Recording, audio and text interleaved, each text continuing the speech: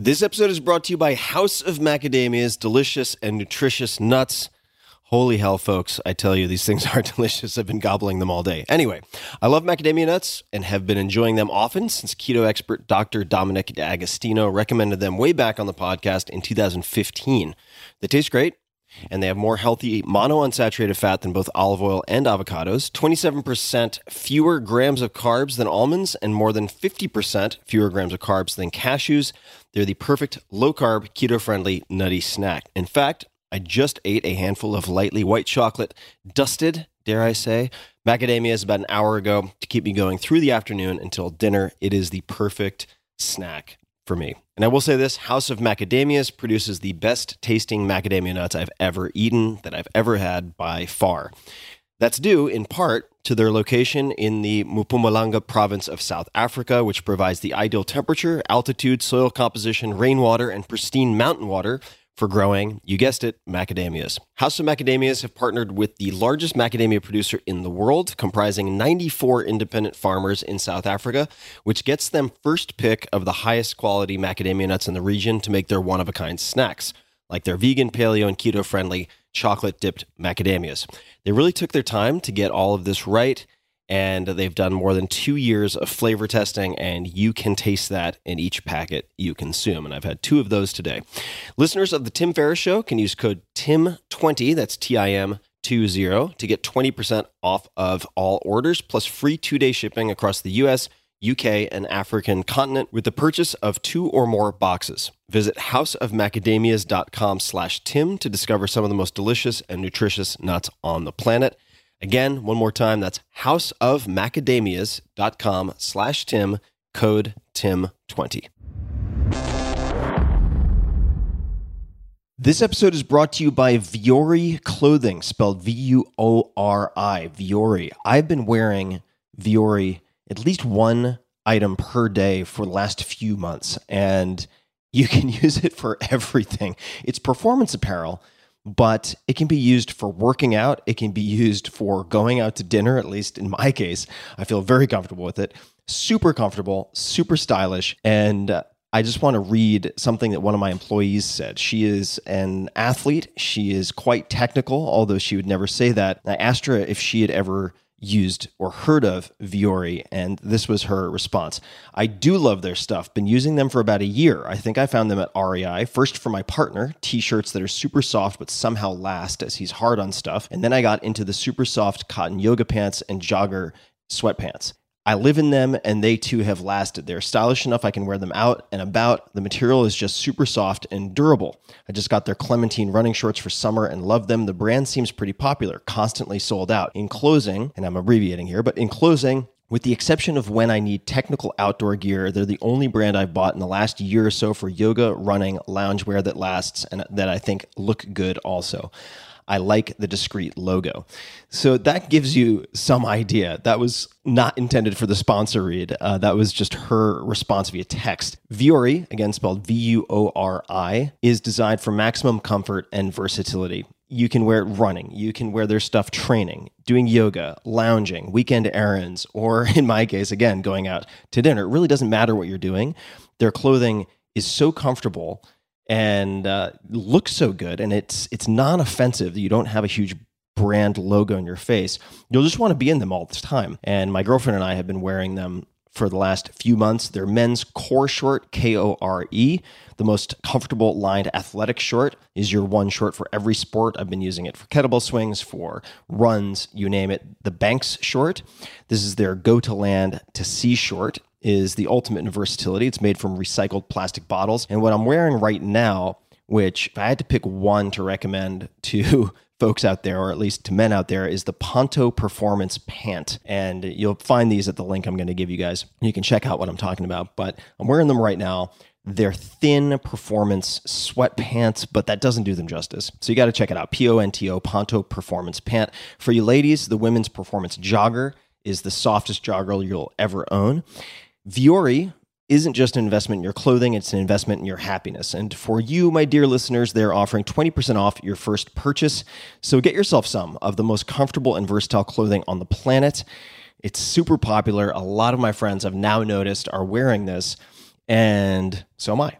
VioriClothing.com/Tim. That's VUORI clothing.com/Tim. Not only will you receive 20% off your first purchase, but you'll also enjoy free shipping on any U.S. orders over $75 and free returns. So check it out. VioriClothing.com/Tim. That's VUORI clothing.com/Tim, and discover the versatility of Viori clothing. Optimal minimal. At this altitude, I can run flat out for a half mile before my hands start shaking. Can I ask you a personal question? Now would seem an appropriate time. What if I did the opposite? I'm a cybernetic organism, living tissue over metal endoskeleton.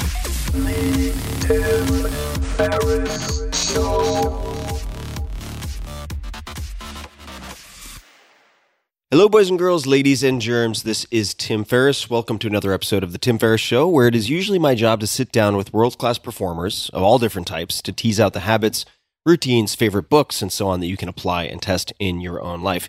This time, we have a slightly different format, which is backed by popular request, and I am the guest. If you would like an interview, you can choose any other episode just about that I've put out, and you will find an interview. Now, this time around, we're revisiting a few things. As some of you know, I tested a fan-supported model in 2019 where people could pay and avoid advertisements on the podcast, but I ended up returning to ads to sponsors by request. That is a long story, and you can read all about it at tim.blog/podcast experiment.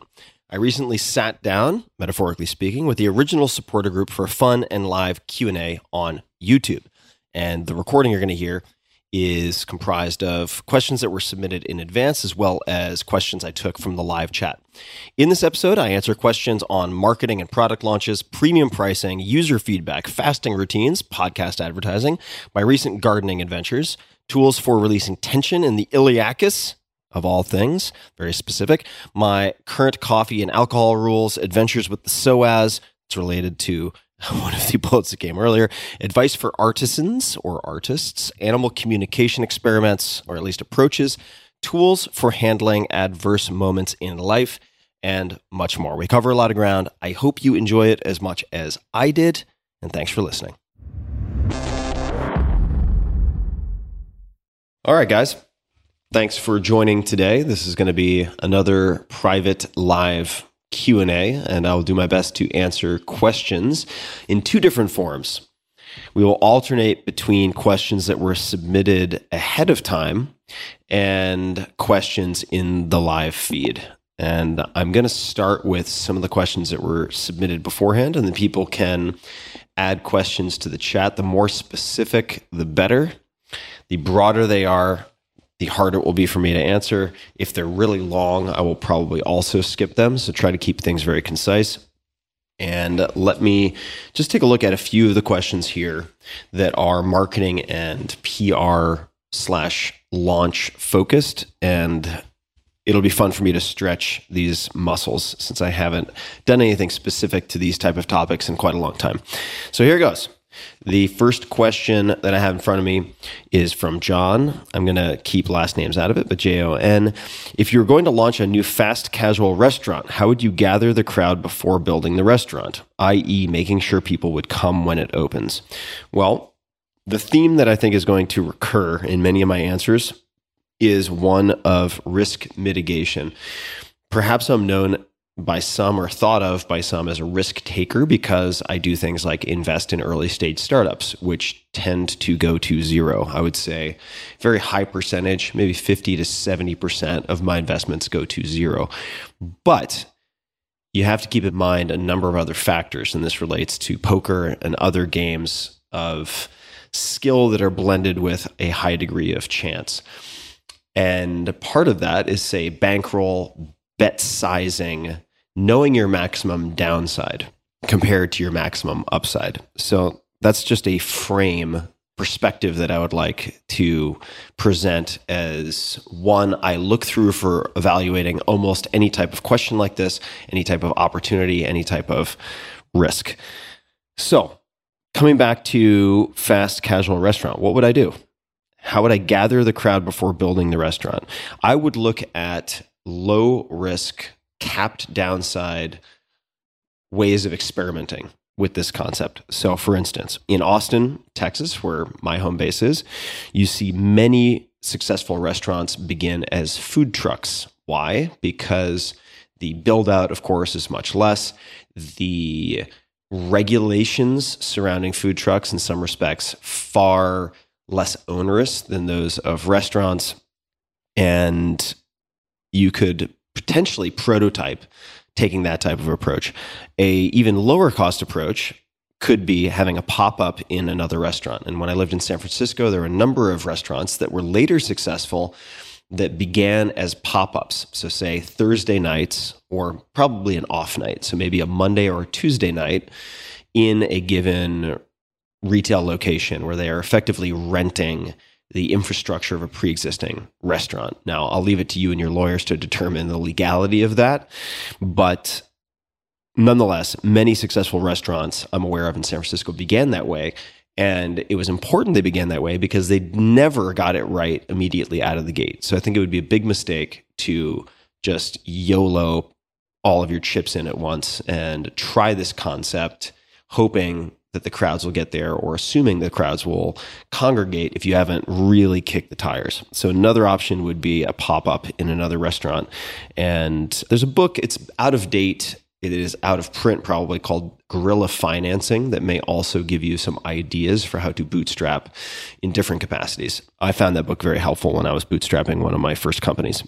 But the point here is really to identify the risk factors, and this relates to an exercise that I do at least once a quarter. Many of you have heard of it, called fear setting. That was the topic of my last TED Talk, which has, I think, 10 million views or so now.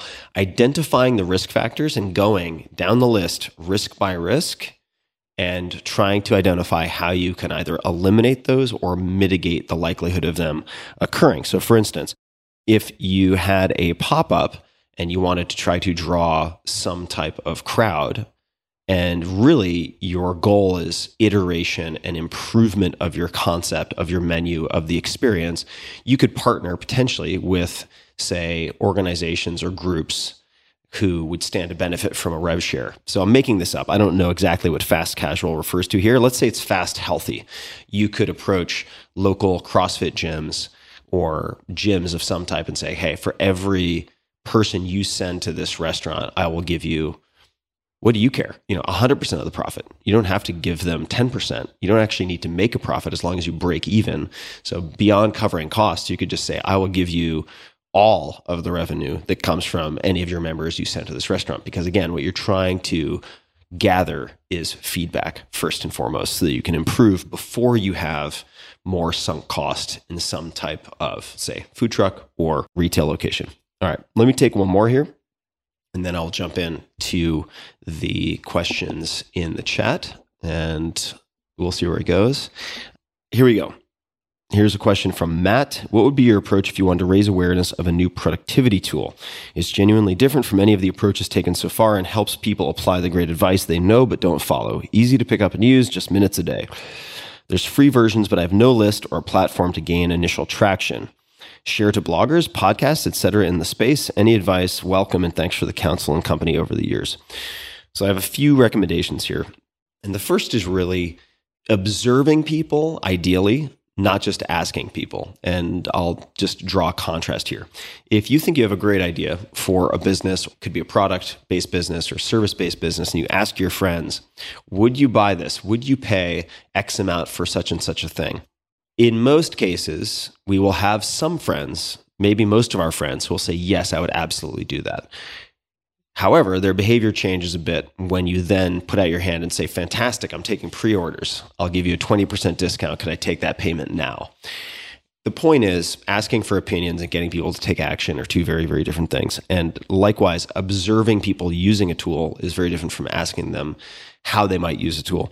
So what I would suggest in this case is, before you even think about launching, make sure you're solving a problem that people want solved.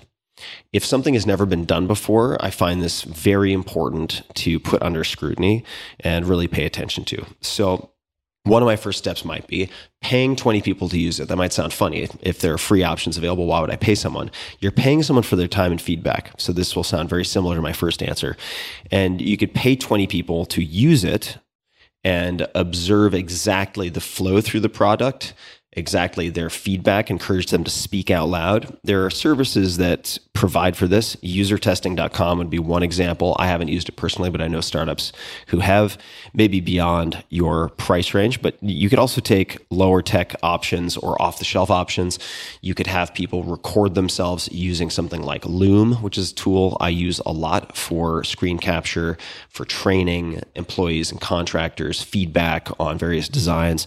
So you could have them simply capture their experience on, say, laptop with something like Loom and then share those with you. And you could find these people to test your product on Craigslist or really just about anywhere. Or you could do this in person. And I know a number of well-known CEOs who began their companies that now have 1,000, 2,000, 5,000 employees by recording user testing sessions in person with video. So you could simply have them in front of you at their laptop, encourage them to speak out loud. And you have an iPhone or something, and you're simply recording the screen as they walk through it so that you can correlate things properly. But I would say begin with more intelligence gathering. That's where I would start. And then in terms of how to get the word out, sending free software to bloggers, podcasts, et cetera in the space can't hurt, but you're going to need to have a good pitch. And I get sent, or I should say people tend to send me thousands of different pitches per day, literally thousands. So the vast majority, I simply deflect because I don't have the bandwidth, nor does my team have the bandwidth to even digest or read these pitches. So I would think of other approaches. The way that I have tackled this with each book launch, as an example, is looking for the neglected but powerful channel, and then also the nascent up-and-coming channel that is ramping in influence.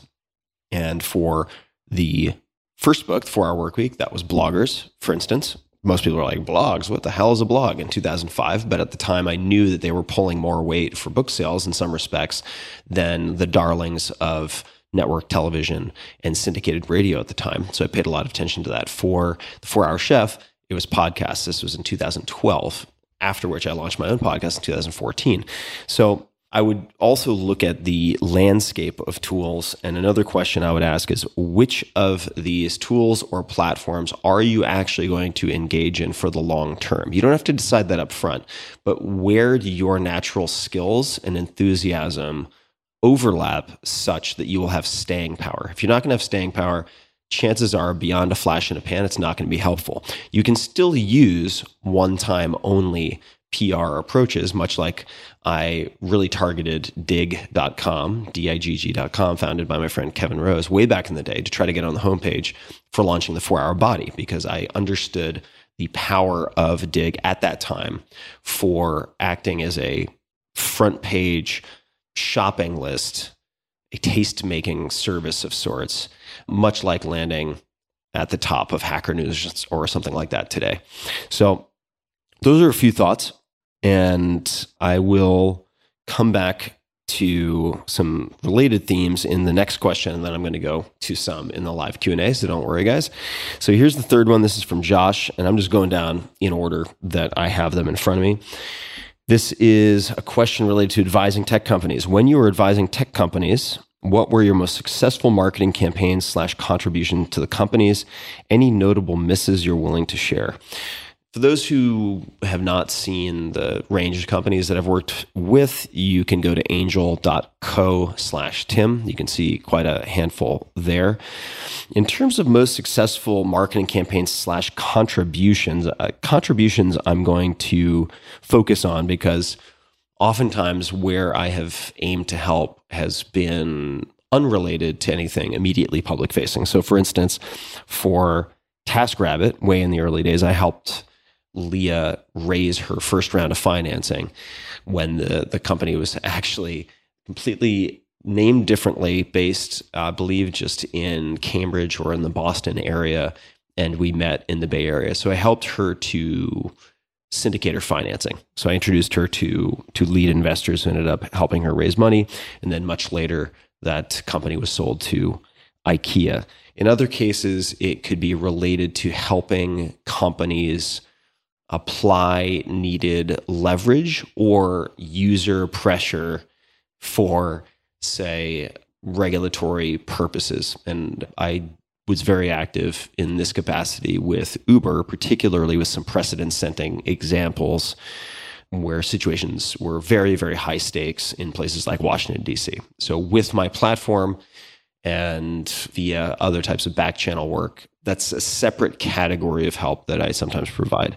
In terms of marketing, I think the most notable example is probably, and there are many, many, many examples, but the most notable, well-known example is probably the Build a Business competition that I helped to design with Toby and Harley of Shopify. And if you want to read more about that, there's a fair amount out there. There is a piece in Fortune magazine called The Invisible Selling Machine about Shopify. This is a huge piece in the magazine some time ago, and it goes into quite a bit of detail about my involvement in the Build a Business competition and then overall what that looked like. That was very, very, very high ROI, high leverage for Shopify. And if you don't have a Fortune subscription, you can go to the web archive. I think it's just web.archive.org, otherwise known as the Wayback Machine, and you can grab a snapshot and take a look at that article. All right, let's hop into the live feed and see what we got here. All right, we got a lot of questions. I'm going to do my best to get to some of them. We've got a lot of good questions. All right. I'll take a self-interested one first. This is from Joe Chen. What is your biggest project/challenge at the moment, and how can we support you? I do have a very absurd and I think hilarious and fun art project coming out in the not too distant future. So keep an eye out for that.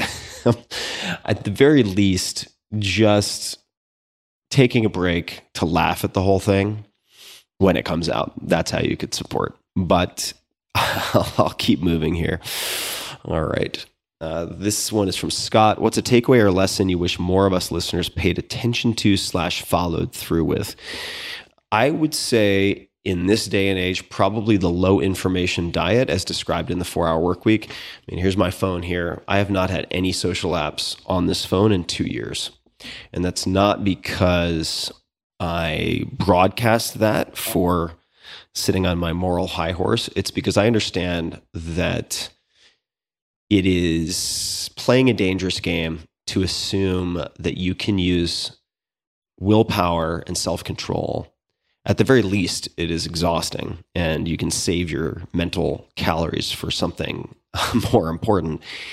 To have this type of addictive technology embedded into your phone with notifications that you're subject to 24/7, through which algorithms are being wielded against you that have billions of dollars and teams of data scientists and UI experts behind them.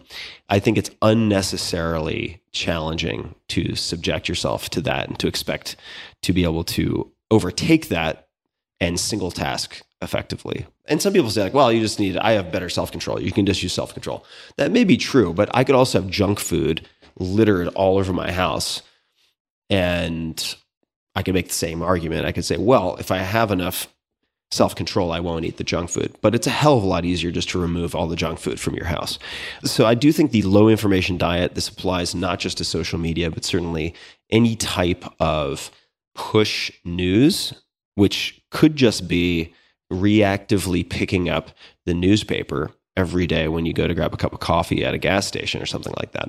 It doesn't need to be digital, but the low information diet, I think, is very much underestimated in its power. And if you can single task for a few hours a day without any interruption, which is why I use Do Not Disturb and so on my laptop as well as frequently as I do. And my phone is almost always on airplane mode.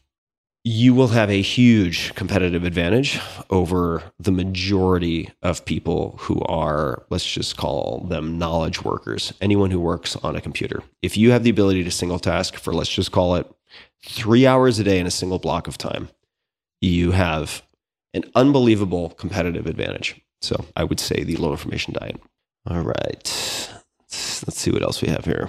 Okay, this is a question from Renelin. What are your thoughts on Substack as more of a pull way to get information? Yeah, I think that opting in to highly curated sources of information that are either relevant to you in the near term or actionable to you in the near term is far superior to being lost in the waves and chop of online assault that is uncontrolled if we're talking about information. So I think newsletters certainly are far superior. You can still use them to procrastinate in the same way that you can use reading books as a socially acceptable way to procrastinate. So just be aware of that. And as Kathy Sierra once phrased it to me, focus on just-in-time information, not just-in-case information. If you think you might need to act on, say, the contents of a book 6 to 12 months from now, it doesn't really do you a lot of good to read it now, is my general feeling. I would read it closer to the point at which you need to actually implement it. But I would say that something like Substack or newsletters in general, I think, are superior in so much as they force you to make decisions about high priority, low priority information ahead of time so that you're not making all those decisions on the fly. Because look, we're all simple creatures and the algorithms will beat you, right? Whether it's just showing like a picture of Kim Kardashian's ass or some celebrity or like who the hell knows, it's going to pull you off task. I don't care who you are. So just keep the junk food out of your house, metaphorically speaking. Let's see. Comment on Cal Newport and great books on deep learning, deep work. I agree with that. Isla, question, one of the most enjoyable parts of your show is listening to your personal journey and your interviewees' journeys of transcendence. Any recent spiritual shifts that you would not mind sharing? I don't mind sharing. I was actually recently in the mountains of New Mexico and experienced some of the most profound and extreme time dilation I've ever felt, certainly in a sober state, with a friend of mine. And so we were hiking at altitude on and off for several days. And by, say, day 3, thinking back to the morning of even day 2 or day 1 felt like looking back to 3 weeks or 4 weeks prior. So being in nature, I think partially contributing to that was the fact that we changed locations so many times and that the topography of the land changed so many times. So it could as well have been 4 or 5 different countries we visited, given how different the landscapes were and the wildlife and so on. But that time dilation, I think, highlights something for me at least, which is there are different ways to extend, or better said, I think, expand life, to live in an expansive state more often. And many of the, let's just call them post-economic, extremely wealthy, successful in financial terms, founders and CEOs and so on, I know, want to extend health span, which I think is a very worthwhile objective, looking at science and technology for extending healthy years. However, you can live a long time, but almost never be present. I'm not saying that's true for these people, but I know people who live a long time, but they're so preoccupied about the past or the future or the news or the politician on TV or whatever that they have a lot of time contraction. Time passes very quickly for them. So what if you could design a life and pre-schedule experiences such that you have the type of time dilation I'm talking about, where, let's just say, even twice a year, you have 2 trips, each week long, and each of those 1-week trips actually feels like 3 months. Well, have you then, in that case, effectively added, let's just say each one feels like 3 months, have you added 6 months to each year by doing that in terms of your experiential lifespan? If so, that's very interesting. So now you're living, let's just call it 50% longer in your remaining years. So does that have the net positive or even a greater benefit than simply extending your biological lifespan by that period of time? I don't know. I do think that's I know that's a question that's been on my mind. And we can certainly pursue both.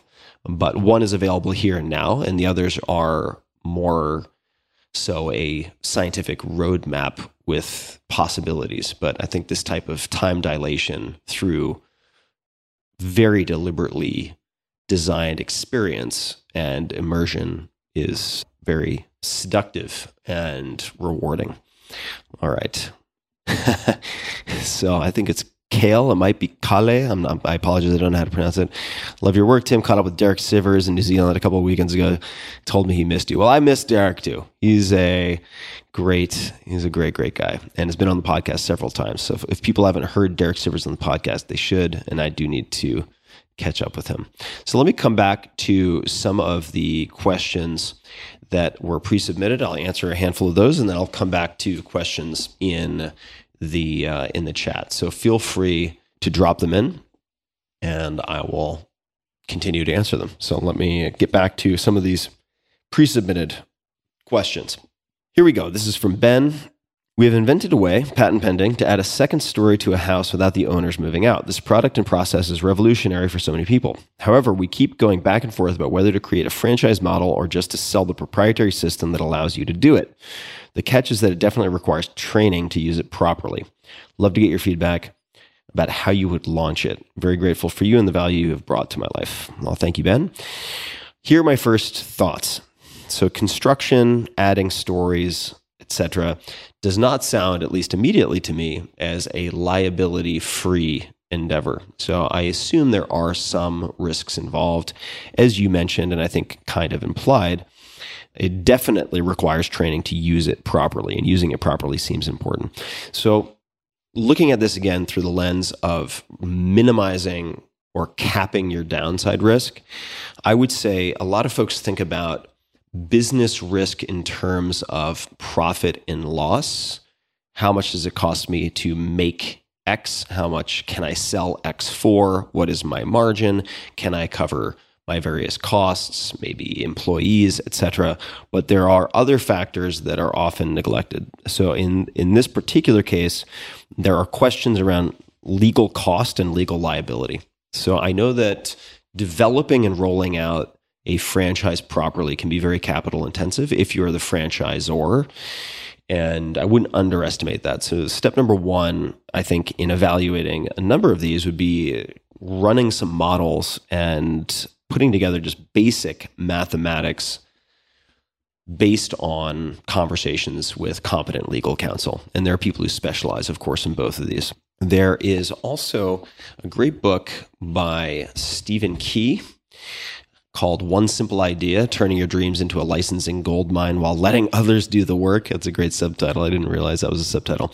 But One Simple Idea by Stephen Key. He is an exceptionally successful inventor who generally does not venture, meaning he doesn't generally manufacture and distribute and sell product himself. He's coming up with ideas, often with very inexpensive prototyping, and then licensing those ideas to other companies in most cases. So that book, I think, is worth a read, not because it is immediately comparable, since he's mostly operating in the world of toys, but I do think it will raise questions that are valuable for you.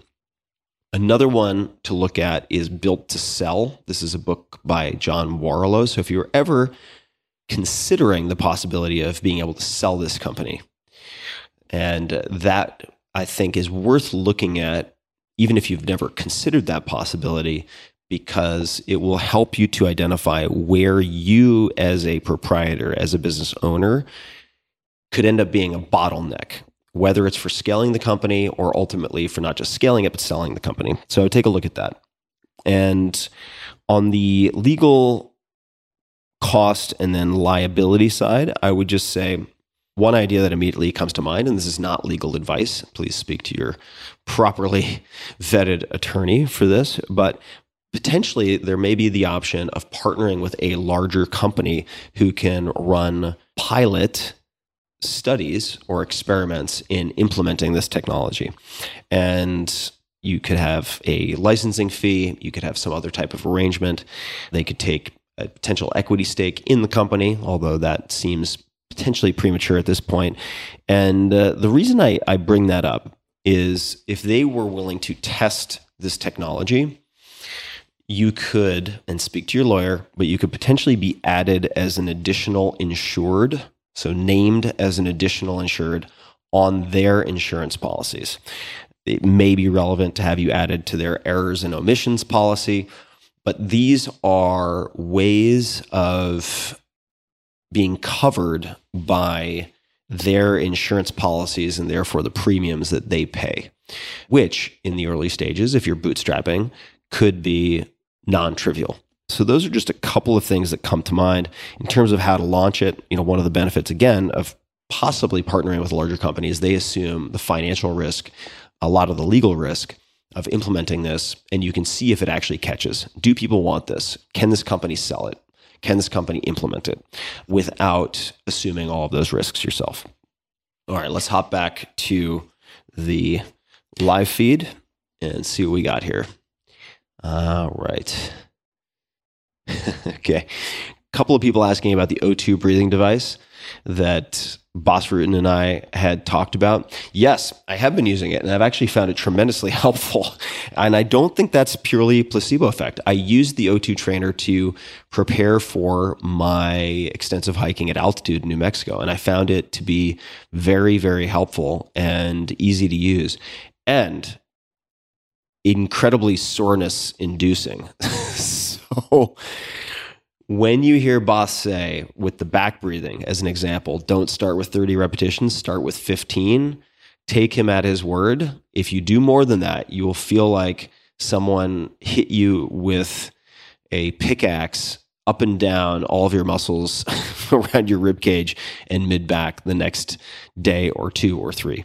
So it is then seemingly very effective for stressing and applying a workout to your inspiratory muscles. So I, for one, plan on continuing to use that device. Just a quick thanks to one of our sponsors, and we'll be right back to the show. This episode is brought to you by Wealthfront. There is a lot happening in the U.S. and global economies right now. Of course, that is a severe understatement. And there are many questions. Are we in a recession? Is it a bear market? How long will it last? What's going to happen with inflation? I certainly can't tell the future. No one can. But I can tell you about a great place to earn more on your savings, and that's Wealthfront. Wealthfront is an app that helps you save and invest your money. Right now, you can earn 2.55% APY. That's the annual percentage yield with the Wealthfront Cash account. That's more than 20 times more interest than if you left your money in a savings account at the average bank, according to FDIC.gov. Getting a cash account is easy. It takes just a few minutes to sign up, and then you'll immediately start earning 2.55% interest on your savings. And when you open an account today, you'll get an extra $50 bonus with a deposit of $500 or more. Visit wealthfront.com/Tim to get started. There are already nearly 500,000 people using Wealthfront to save more, earn more, and build long-term wealth. So why wait? Earn 2.55% on your cash today. Visit wealthfront.com/Tim to get started. That's wealthfront.com/Tim. This was a paid endorsement by Wealthfront. So this is a question from Mead. I hope I'm getting your name correct. Would you please share any current recommendations that provide hope or encouragement to a caregiver amid a chronic medical situation? Thank you so very much for sharing your experience. So first, I'm very sorry that you were in that situation, or someone you know is in that situation. And the only advice I can really think of offhand is, I guess it's twofold. The first is an interview I did with Dr. BJ Miller quite a few years ago, who is a hospice care physician, also a triple amputee, who has helped thousands of people to transition. So that conversation, which is on some levels deeply philosophical, I still act on and revisit a lot from that conversation. I personally find a lot of it incredibly actionable and impactful. So I would suggest potentially giving a listen to that. And secondly, I would recommend a book that has been recommended to me several times, including by friends who have lost parents unexpectedly, and that is On Grief and Grieving. And I'll find the author right now. Okay, On Grief and Grieving by David Kessler and Elizabeth Kubler-Ross. And all of the people who have recommended this book to me have said they wished they had read it prior to anyone passing away. And in fact, it also acts as fantastic preparation and consolation if you may be on the verge of losing someone. And we're all on the verge of losing someone in the grand scheme of things, in the grand scheme of life. So that would be a second recommendation. And apologies if those aren't appropriate, but given the context I have, those are the best I can come up with. All right, let me see if I can pull up a few more here. So there's a question. This is a question from Carrie. Can you speak at all about any current information you or any other of your previous guests have on ketamine and bladder damage? So for those who have not heard it, I would suggest listening to my recent episode with Dr. John Crystal, who's chairman of the psychiatry department at Yale, an incredible researcher also in his own right, who, along with other colleagues, pioneered research that identified the antidepressant effects of ketamine in humans, speaking in this case of intravenous administration. But in that episode, we didn't specifically discuss bladder damage or urinary tract symptoms. And there is quite a bit of literature to support the assertion that these are potential side effects, especially of recreational use of ketamine, and sometimes goes by the name ketamine bladder syndrome. And I would suggest going to PubMed. If you just search PubMed, PUBMED, and you search ketamine bladder or ketamine urinary tract, then quite a few papers will come up. So in the abstract here, this is ketamine bladder syndrome, an important differential diagnosis when assessing a patient with persistent lower urinary tract symptoms. Abstract, the recreational use of ketamine is increasing in popularity due to its dissociative and paralytic effects, ease of availability, and low cost. This is from 2012, just to timestamp it. However, serious and frequently irreversible damage to the urinary tract is a recently recognized side effect of recreational ketamine use. And this goes on to present a number of case studies. So my understanding is, I'm not a doctor, I don't play one on the internet, but my understanding is that this is reasonably common in recreational use, but I'm not aware of how frequently that pops up as an adverse event in the clinical trials that have been done. And those would be documented in those studies. So you could certainly look for, say, John Crystal, Krystal, on PubMed and look at the studies. And if you get the complete study, not just the abstract, you can look at the frequency of adverse events, and most certainly something like that would be included, I imagine. But you can find more in-depth information on PubMed, which is surprisingly easy to use, and I find generally quite user-friendly, even though you may need to look up some words now and again. Okay. Well, here's one from Sabrina. I'm my own bottleneck in my business. Is that bad? It's not automatically bad. Depends on what you want to do with your business. If you are a artisanal, high-end leather pant maker, and I actually read a case study about such a person who makes super high-end leather pants, or did at least for people like Sheryl Crow and Mick Jagger, etc., then you are an artist. You are the business. You are the artisan who is producing your craft. And if you choose that and you're accepting the good with the bad, then I think it's 100% okay. Of course it is. It just depends on what you're trying to do, and there's no right answer to that. I know many business owners who have chosen not to scale very, very deliberately. And I actually find those counterexamples to today's gestalt and drive to scale and build, say, public companies or companies that get acquired to be very refreshing, because it doesn't get as much fanfare. But there is a book that I haven't read in a very long time, but I really enjoyed it when I did, called Small Giants. The subtitle is Companies That Choose to Be Great Instead of Big. And it is a book by Bo Burlingham, Burlingham. So Small Giants. But I very much enjoyed that book when I read it. And in fact, the example I just gave you could have come from that book. There's a decent chance that it did. Question from Al: what blogs and newsletters are you excited about reading or receiving every day? There's nothing that I receive every day. There are at most newsletters that I get once a week, and there are very few. I mean, the Microdose, which is from UC Berkeley and gives a synopsis of happenings and news events in the psychedelic space, is of interest to me, but very few newsletters. And in fact, even with other writers I really, really enjoy, so for instance, Matt Levine, Bloomberg, for instance, I think Matt Levine is one of the best writers, and by best I mean not just prolific, because that is not the measure. Volume is not the measure. Word count is not the measure necessarily of a good writer, but his combination of volume and insight, like the density of insight to words per page, is staggering. Nonetheless, I know that I have 3 or 4 friends who read Matt's work religiously, and I depend on them to forward me specific snippets or specific newsletters that they know align with what I am focused on at the moment. But if I were to add, say, one other newsletter to my regular consumption rounds, it would probably be from Matt Levine. There are a handful of others I find interesting, but there's nothing that I get on a daily basis, and that is by design.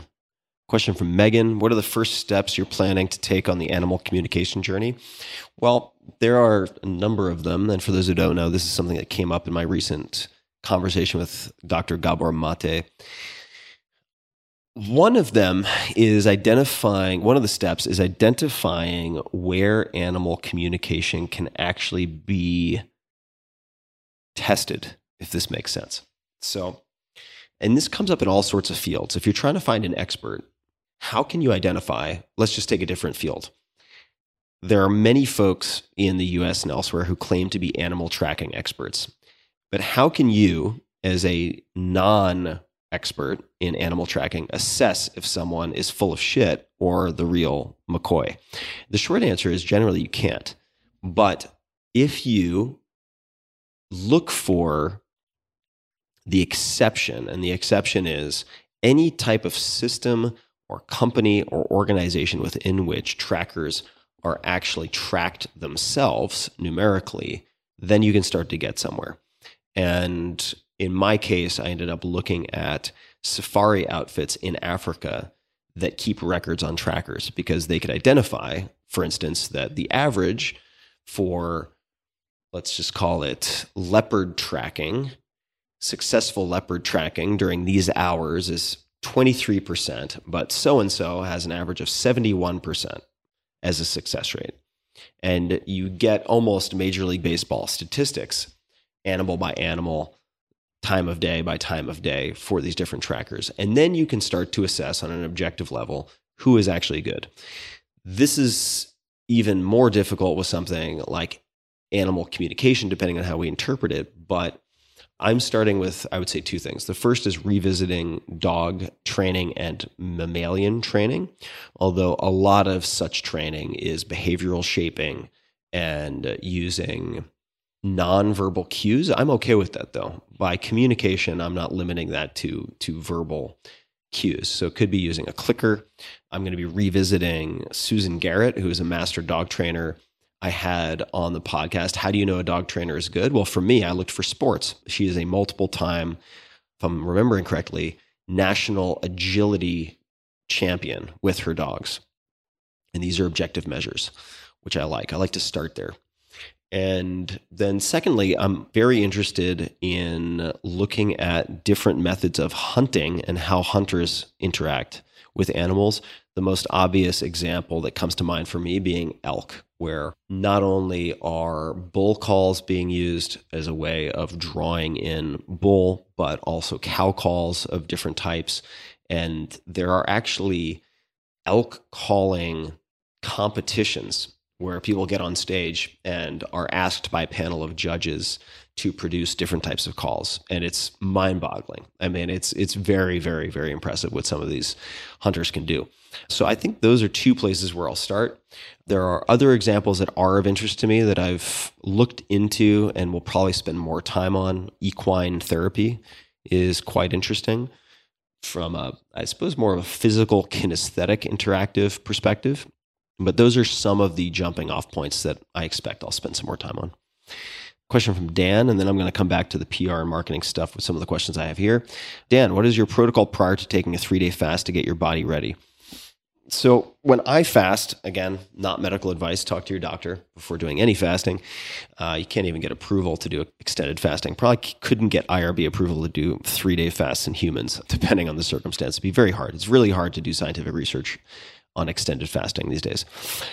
In any case, what I typically do for a 3-day fast is, let's just say my fast is going to begin after an early dinner on Thursday night. That is typically how I will line things up. Don't do your first 3-day fast in the middle of the week. It's going to fuck up your whole situation, and you're going to send a lot of emails you're going to have to do damage control on. So don't do that. So leading up to then, if my last meal is, let's just say, Thursday at 6 p.m., what I will do in the 2 days prior is I will get on a sub-maintenance calorie ketogenic diet. So I will be having smaller meals than usual that are going to be predominantly fat. So let's just say hamburger with some cheese and maybe a side salad. But I will be consuming fewer calories than thought necessary to maintain my lean body mass. And you can calculate resting metabolic rate and try to figure out what that is based on all sorts of factors. So lower calorie keto for maybe 2 days beforehand with a fair amount of exercise to deplete glycogen stores a bit. And then last meal would be a smaller keto meal on Thursday. Sleep as long as possible. That's part of the reason the timing is the way that I set it up. And then beginning on Friday, what I try to do is prior to that, set up Friday for phone calls so that I can be moving. So I try to get away from my laptop and move. This will actually be very, very helpful for a whole host of reasons. But on Friday, as soon as I get up, get a huge bottle of water.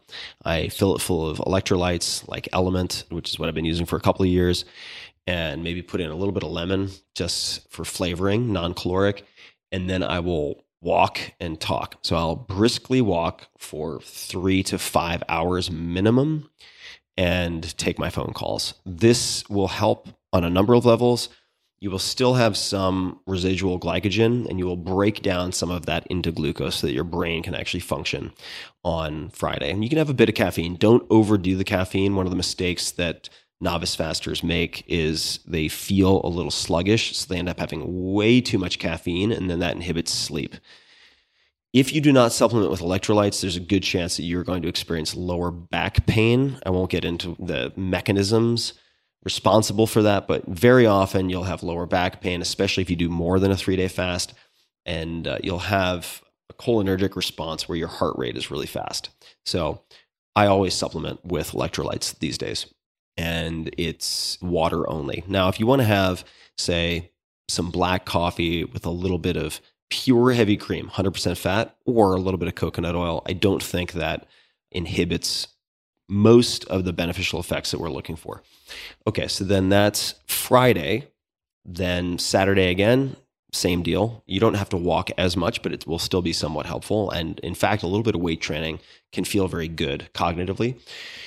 And then Sunday, you're going to break fast, right? Not at breakfast time, but that night. So then Sunday night around, let's just call it 6, 7, whenever, you would have your first meal leading out of the fast.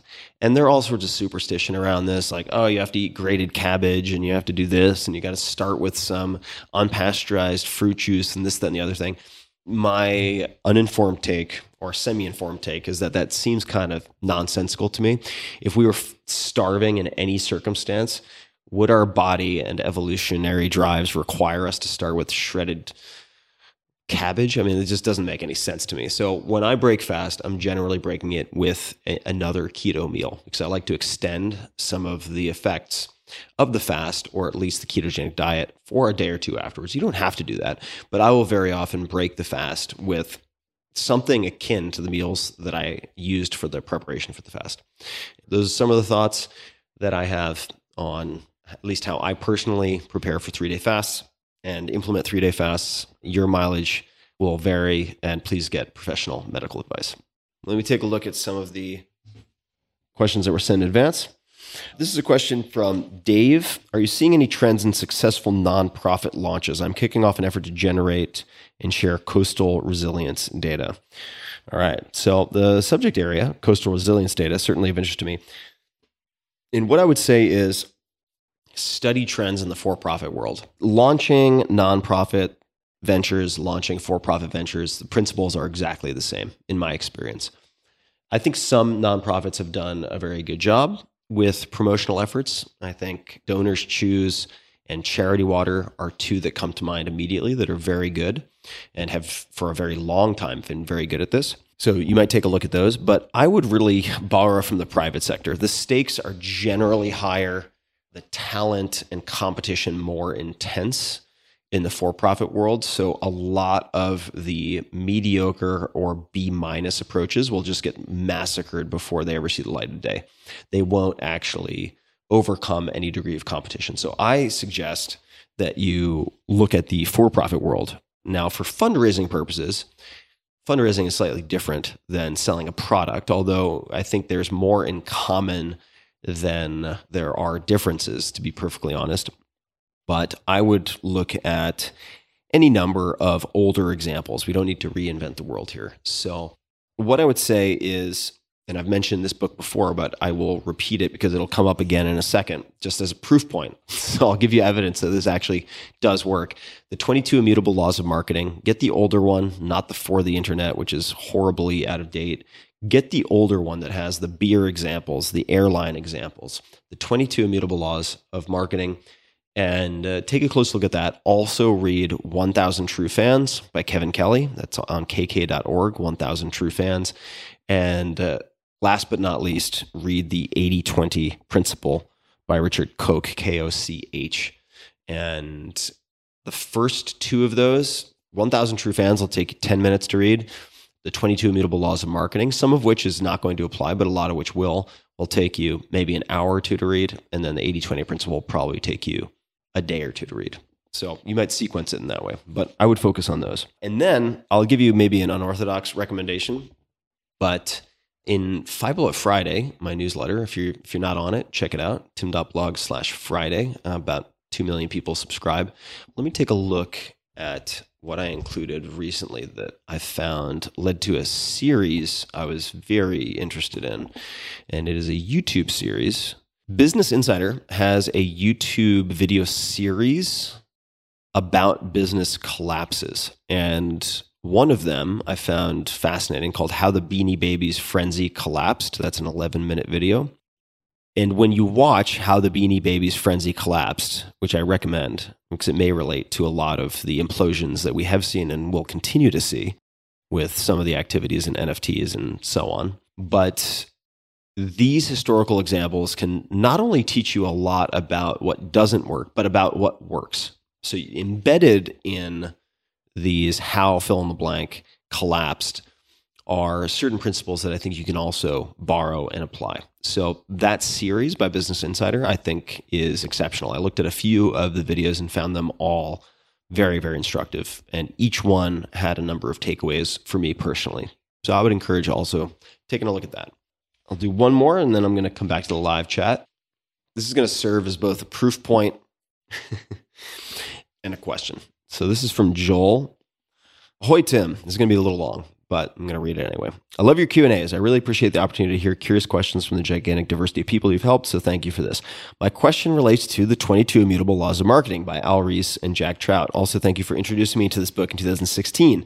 It has since helped me build a business with 1.8 million lifetime sales from making porcelain coffee mugs.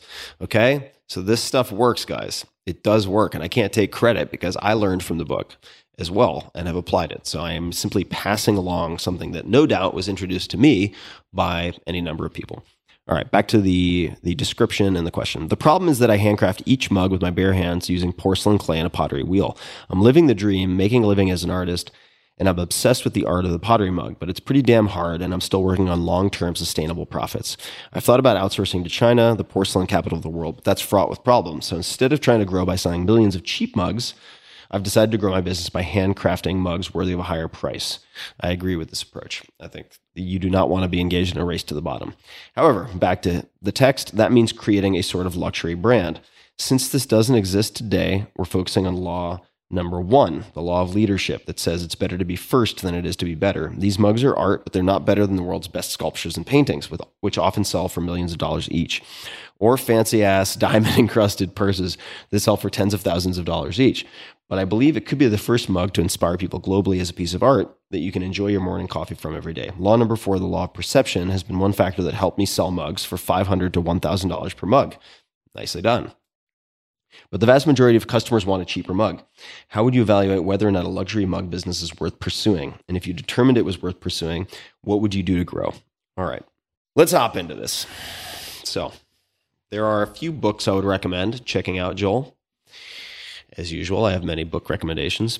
So the first, which I've not read in a very, very long time, but may be helpful, is a book called Selling to the Affluent. That's by Thomas Stanley. And you may be able to find a summary and to determine if it is in any way relevant to you. One way that I assess books oftentimes is trying to find a Wikipedia page for the book, which will give you a synopsis of some type. So Selling to the Affluent by Thomas J. Stanley, I found certainly helpful at one point when I was considering many of the same questions for different businesses.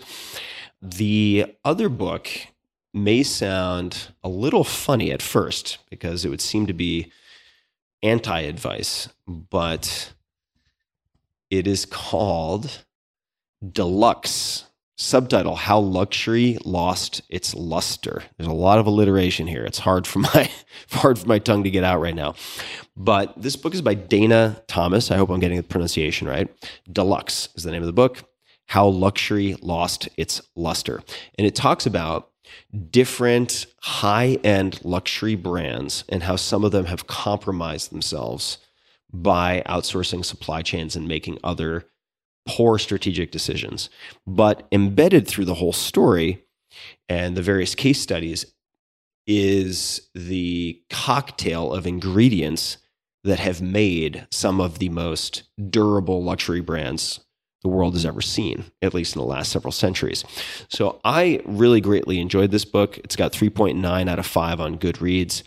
For your particular case, it's about 400 pages long. I think that is worth reading for a whole host of reasons. And then what I would say is, to your last two questions, how would you evaluate whether or not a luxury mug business is worth pursuing? I think that, and I have this predisposition too, it's very tempting to try to figure it out, right? To sit down with pen and paper, look at a few databases and decide, is this worth doing? Is it not worth doing? That can be very time consuming. It can also be misleading. Maybe you have, or actually certainly you'll have partial information. The question I would reflect back to you is, how could you test in the real world whether or not this is worth pursuing? So if you had, pick a budget that you're willing to lose, $5,000, $10,000, how could you use that to determine, to test the waters to see if people are willing to buy whatever you have to sell?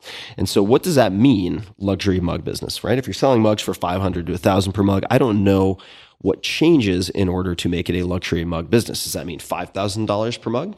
Okay, fine. 10,000, whatever the number is. There are people out there who will buy such mugs. Another question I would just add to this is, what story do these luxury mug buyers get to tell their friends? If you look at the contemporary art world, you will see, I'm not saying this is the same, but I think there are overlaps. The story fucking matters a lot, right? You can't just tape a banana to a wall at Art Basel with duct tape and have no story. There needs to be a story. There are many documentaries that you could consider watching. The Price of Everything is a documentary about contemporary art, and I found it very, very engaging. There are many contrasting styles in here. So check it out. Here's the description. With unprecedented access to pivotal artists and the white-hot market surrounding them, The Price of Everything dives deep into the labyrinth of the contemporary art world. It examines the role of art and artistic passion in today's money-driven, consumer-based society where everything can be bought and sold. I really enjoyed this. I really, really enjoyed it. So this would be another recommendation, because there's, again, no need to reinvent the wheel. I mean, these are not necessarily identically the people you're going to be selling to, but what does it take to sell the highest priced X? Fill in the blank, whatever that is. And in fact, some of my answers are going to be overlapping with a question from a listener in Brazil. Carlos, I'd like to know your thoughts about how to market a product designed to high-profile people, consultancy for professional soccer players. Which channel would you recommend? Are there some case studies to which you'd refer? Thank you for everything. Big fan from Brazil. Okay. So all of the books, Carlos, this will apply to you too. All of the books and the documentaries I recommended would apply. Another thing that you can do is study the luxury brands. Figure out who their PR firms are. Go to the PR firm websites and look at their campaign case studies. See what they do. You can learn a lot by doing this. You can create, in the old days, what was called a swipe file, where you find, for many years, whenever an ad convinced me to spend money I shouldn't spend. So let's just say, back when I was making like 35, 40 grand a year, if an ad came across that convinced me to buy something that was $500, that was a lot of money to me. And if it actually convinced me to even pick up the phone or get online to buy it, whether or not I completed the purchase, I would keep that. I would tear it out of the magazine, or I would take a photograph of it, or I would otherwise try to record it in some fashion. Let's say it was a radio advertisement. I'd try to remember the text and I would type it out. And I would create a 3-ring binder of all the things that almost or did convince me to spend an inordinate, let's just call it unreasonable percentage of my after-tax income. That is another thing that you can start to do now. You do not need to be a professional market analyst to do this. You just need to be aware of your own behavior and what drives you to purchase decisions or near purchase decisions. So just to reiterate something I just said, brands you admire that do a good job, campaigns that are doing a good job, or individuals who are doing a good job with selling into luxury markets. Study what they do. Figure out who their publicists are. Figure out who their PR firms are, and then study those publicists and PR firms. Most of the time, both of those categories are going to be providing campaign examples and so on. And you may even be able to get on the phone to have an exploratory conversation with these people. Those are a number of examples. And the other question that is worth reflecting back, and this applies to Joel as well as Carlos, that I reverse engineer a lot for myself, is set the price first and then make it worth it. So, for instance, when I had an event, and I never do events, I never produce events, so they're such a pain in the ass, but I did produce one very high-end event, and I decided that I wanted to charge, I think it was minimum $10,000 a seat, and then it went up from there. So the sooner somebody bought, the less expensive it was, and then it just went up in price. So the minimum was $10,000, and I started with that as a nice round number, and it was, I think, a 2 or 3 day event. And then I thought to myself, all right, I want to charge $10,000. How can I deliver that much value in the first 2 hours that people are there so that I don't have to worry about it? Like, how can I over deliver in such a way in the first hour or two that everything else is gravy? Everyone is thrilled they came within the first 2 hours. And that's a creative exercise. And I was able to pull it off. That is because I decided on a ultra high luxury price and then asked myself, how on earth can I make it worth it? What are the different ideas I have for making it worth it?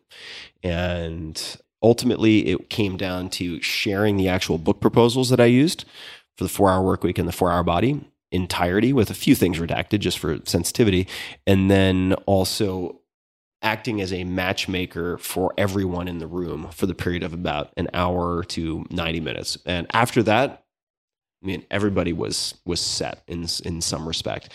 And for those people who might want to borrow this format, each person got up, and the format was give a brag. You have to give a brag about yourself. So you have to brag in some way. Then you have an ask, and then you have a give. So everybody in the audience, I think there were 100 or 120 people, got up and said, this is who I am. Here's one thing I want to brag about, or maybe I don't want to brag about, but since it's a directive, I will brag about. Here's one thing that is an ask. This is what I'm looking for. And then here's one thing that I can give that I'm really good at, or relationships that I have, expertise, whatever it might be. And I just encouraged everybody to take notes. If you can help somebody who has an ask, go help them. If you need something that they have on offer, because that's a give, go find them. And the rest of the event took care of itself. But I would not have come up with those answers had I not asked the right question. It comes down to the right question. So start with the price that makes it work, right? Joel, luxury mug business. What does that mean? How many mugs at what price, right? Let's just say your goal is $100,000 a year. Well, the answer could take many, many, many, many different forms. Is it 1,000? Well, let me step back. We'll make it $1 million. Let's get ambitious. $1 million a year. That could be 1,000 mugs at $1,000 a piece. It could be one mug at $1 million, or it could be somewhere in the middle, right? And how can you mitigate risk in these experiments? Well, I mean, look, if you look at different examples of collaborations, you have, for instance, CryptoPunks, now owned by Yuga Labs, partnering with Tiffany to create, bedazzled, customized CryptoPunk jewelry. All right. How the fuck do these things happen? It's worth digging into, trying to find out how those things happen. What are the mechanics? What are the agreements? What are the responsibilities of the various parties? And not to belabor that one example, there are many such examples. So for instance, how could you potentially have 1 or 10 or 100 of these go into gift bags at the Oscars or at the Golden Globes or fill in the blank? This doesn't automatically work, by the way. I mean, I have had my books put into such bags. Sometimes it has amazing effects. Sometimes it doesn't. Sometimes it has amazing effects you don't even know of until 10 years later, right? So be prepared to play the long game if you're going to do anything like that. And you have to be prepared for your investment to go to zero. So if your material cost and your labor cost is 10 grand, maybe it's worth rolling the dice.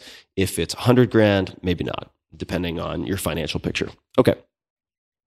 There we go. So that's that. I'm going to come back to the live feed. Woo! Who knew I had so much to say about PR and marketing? It's been a while. Hopefully this is helpful for folks. All right, let's get into the live stuff. And I'm just going to keep going, guys. I'm having fun. So if you guys are having fun, I will keep going. We're about an hour and 13 minutes in. I'm happy to keep going. I've got my iced tea. So let me know if you're having a good time, and I will keep going. And this luxury mug example should not be dismissed if you are in a different business. Even if you are in a SaaS business, software as a service, enterprise SaaS, you might think this has nothing to do with me. It has everything to do with you, potentially, depending on your pricing tiers, depending on your funnel, depending on what stage your company is currently slogging through. If you've already reached escape velocity and you have all your pricing structures and you have your entire sales force, maybe not. But if you're trying to land the first SAP-like customer, maybe it has everything to do with you. So the principles apply very, very widely. All right, let's get in here. Go, Timmy, go. Thank you, Ellie. I'm going. Ryan, any new favorite travel spots to recommend? Honestly, I've been spending a lot of time in the U.S. The U.S. has so much to offer. And as a young whippersnapper, in my early 20s, it's easy to fantasize about everything else in the world while neglecting all the treasures right in your backyard.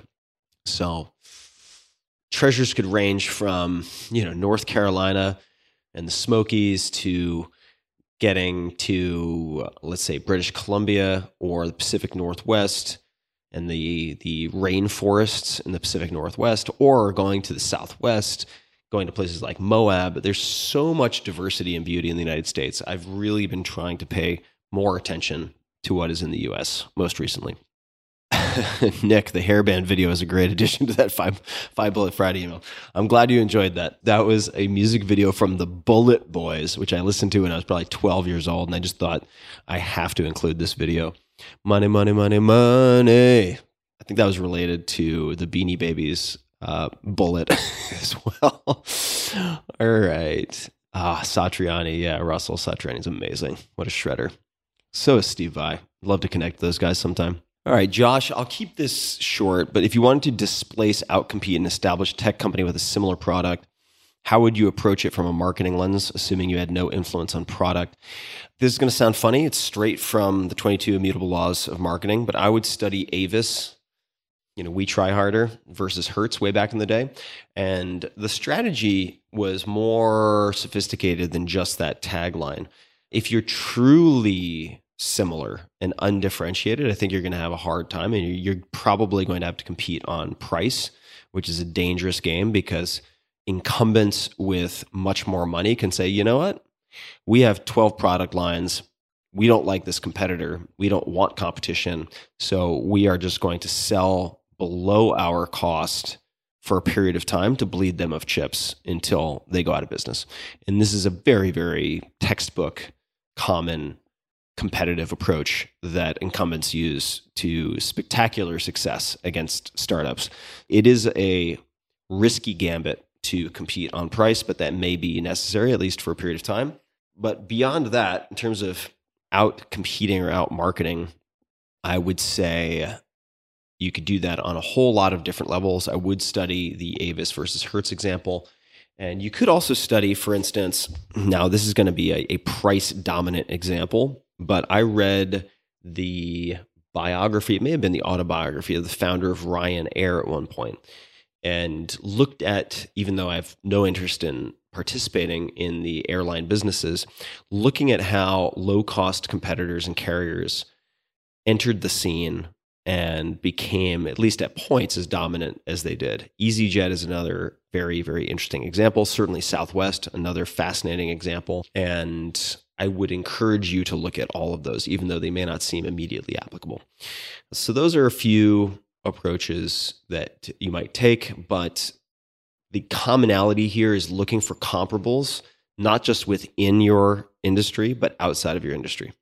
So which startups can you model that have taken on incumbents with similar products? Hopefully not entirely identical, but somewhat similar products.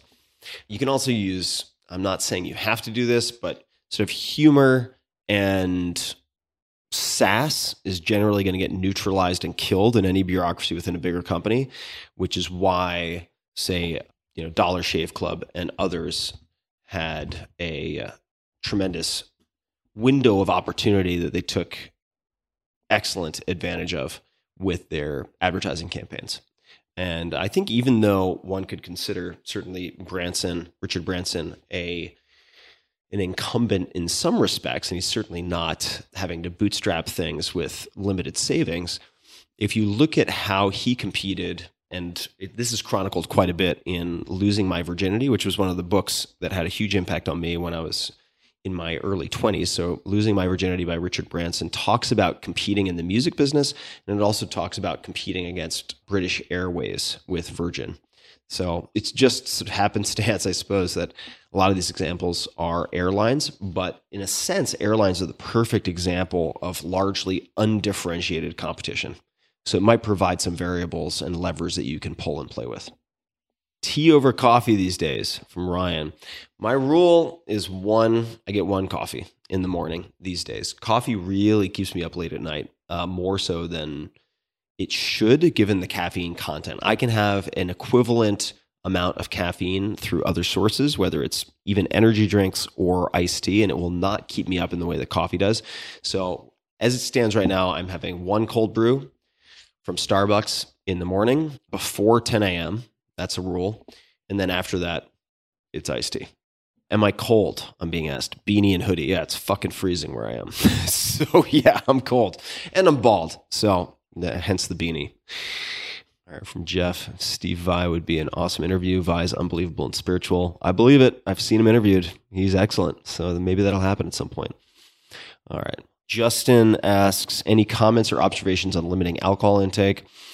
I have been limiting alcohol intake quite a bit. I actually have had my first drinks in a month, beginning 3 or 4 days ago, in prep for the higher altitude and extensive hiking and so on. I did not want to compromise my sleep getting ready for that. And I thought it would be a good ascetic practice / proof of non-dependence to take a 30-day break from alcohol. So I took a 30-day break from alcohol. Felt great. And I know that alcohol, especially once it gets past 2 drinks, obliterates sleep. So I have experimented with other options. Number one is simply not having alcohol, just having peppermint tea or whatever I might want to have for flavor at a dinner, which is perfectly fine most of the time.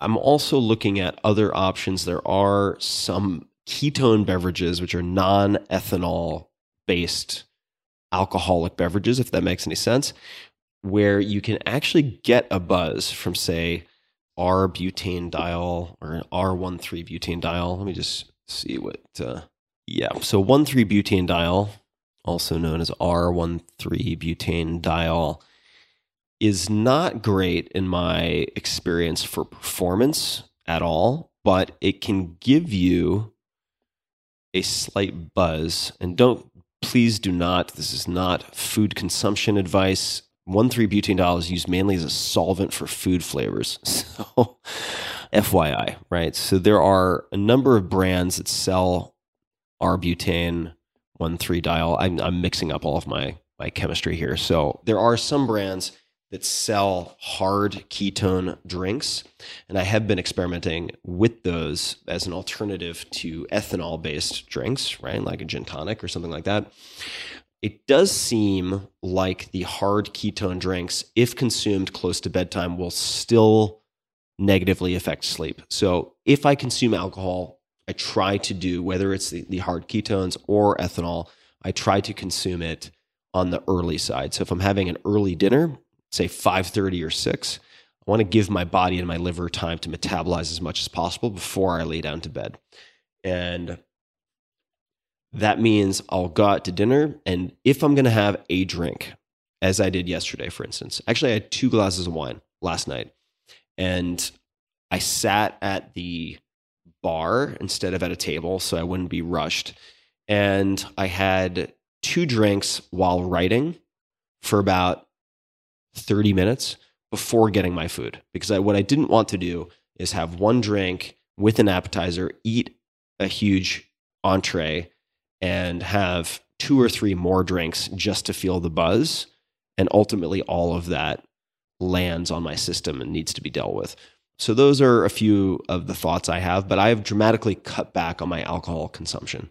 And that might change, depending on where I go. If I'm going to Italy and I'm going to be eating pasta and drinking wine everywhere, then I'm going to drink wine everywhere. It's not a big deal to me.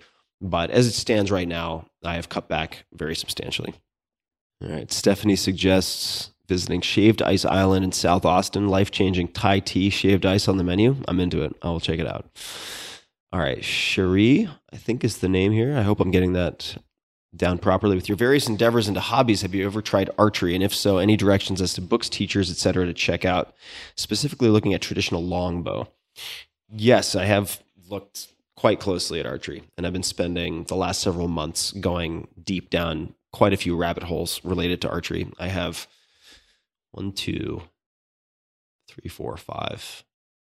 5 or 6 bows, no more, 7, 8, probably 8 bows within 500 feet of where I'm sitting. So yes, I've been getting into it. That includes a traditional longbow made by someone named Byron Ferguson, who has a lot of incredible video online. And I believe Byron has a book, Become the Arrow, 2nd edition by Byron Ferguson. He has some of the most incredible longbow shots I've ever seen. He is the one, as far as I know, who was first to develop the trick shot progression of shooting a disc out of the air that is about the size of, say, a bread plate, and then shooting a golf ball out of the air, and then shooting a lifesaver out of the air, and then shooting an aspirin out of the air using field points. So he's quite incredible. Longbow, I think, is very, very interesting, very, very challenging also. I am quite interested in both Olympic recurve and barebow competition, so I'm looking at both of those. And most of my experience from a precision standpoint is with compound bows. But looking at a spectrum of, say, aiming, let's just call it, aiming on one end of the slider and then biomechanics on the far other end of the slider, I would say that compound bow for me at least, has the most in common with rifle or firearm marksmanship. So if I were going to train someone for compound, and I'm not a professional by any means, but just to help someone get accustomed to breath control and aligning front and rear sights, I would actually have them start with prone rifle shooting and move from there to compound. And there are a million different types of releases. We won't get into that. But if you have compound there, and then on the far other end of the spectrum with biomechanics, you have longbow, then I would put something like Olympic recurve close to the middle, I would say, and then bare bow would be somewhere between the Olympic recurve and the longbow. But the further you get to the biomechanics side, the better your shot sequence. People are going to disagree with me on this, but the more you get to the biomechanics side, the better your body awareness and kinesthetic control and sequencing of your shot sequence will need to be. And I think that's probably most easily illustrated by watching video of, say, Korean archers in Olympic recurve. They're just unbelievably good. So take a look at that. But yes, I'm very interested in archery is the short answer. Here's a question from Joel. You and Stephen Pressfield talked about writing fiction on your podcast. Did that inspire your NFT, or have you tried other fiction writing? I have tried other fiction writing. So there are a number of pieces that are unpublished, short stories that I have not shared, which are fiction, mostly because they're not complete. These are longer short stories.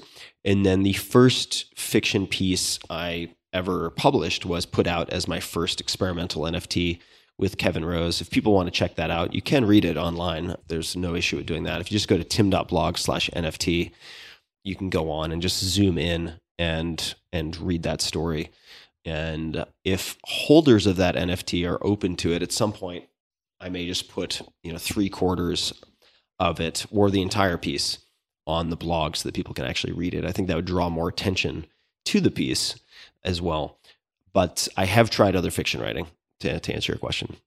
So this is a question from Cindy. When unexpected life or people challenges try to knock you down, what go-to tools help you keep grounded? I think that's what you're asking. Are there 2 to 3 podcast guests who brought those tools? Yes, I would say the people who come to mind are, first off the top of my head, and there are more. One would be Tara Brach, Brach, who wrote an incredible book called Radical Acceptance. So I'd say Tara Brach is definitely one. Another would be Jerry Colonna, who has a number of questions that I think are fantastic and worth keeping in mind constantly, including how am I complicit in creating the conditions I say I don't want? That would be one example of many. So we have Tara Brach, Jerry Colonna, and then I'll throw in Jack Kornfield. All of his interviews, I think, are very, very powerful.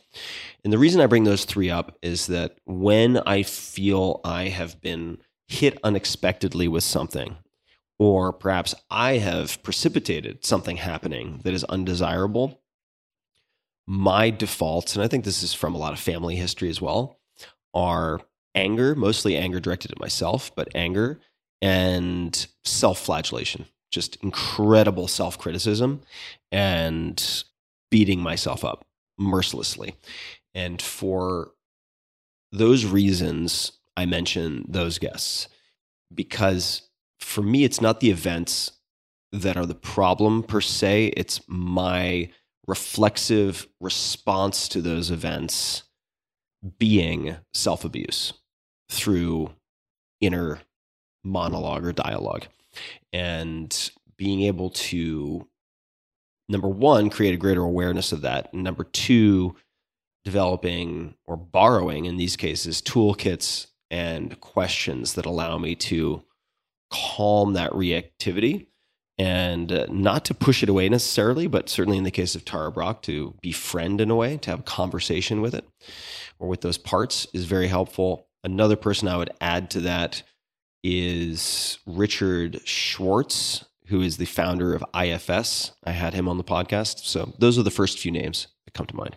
Andrew, proud holder. Cool. Let me know if you think it would be a good idea. I think it could be interesting for me to share the actual text from the fictional short story in the NFT. Let me know what you think. I'll keep an eye on the chat. All right. Christopher, has a question: which mental model or helpful tool do you often go back to regarding prioritizing projects and things you want to pursue? I'll keep it at that. So I do have one question, and there's a very good chance that I adapted this from Gary Keller. So Gary is legendary in the world of real estate. He is the co-founder, chairman, and CEO of Keller Williams, the world's largest real estate franchise by agent count. 2019, KW, which also ranks number one in units and sales volume in the US, was named by Fast Company as the most innovative company in real estate. So Gary is a fascinating character. You can find him on Twitter at Gary Keller. And the name of this podcast episode is How to Focus on the One Important Thing. Gary Keller, How to Focus on the One Important Thing. I'd recommend folks listen to this. He also has a book called The One Thing, subtitled The Surprisingly Simple Truth Behind Extraordinary Results. And I believe the question that I ask myself is adapted from this, but I can't say that with 100% certainty. And that question is this. In this list of things, 5 or 6 or 10 things, whatever your list of priorities might be or to-dos, which of these, if done, make other things or all of these things either irrelevant or easier to do?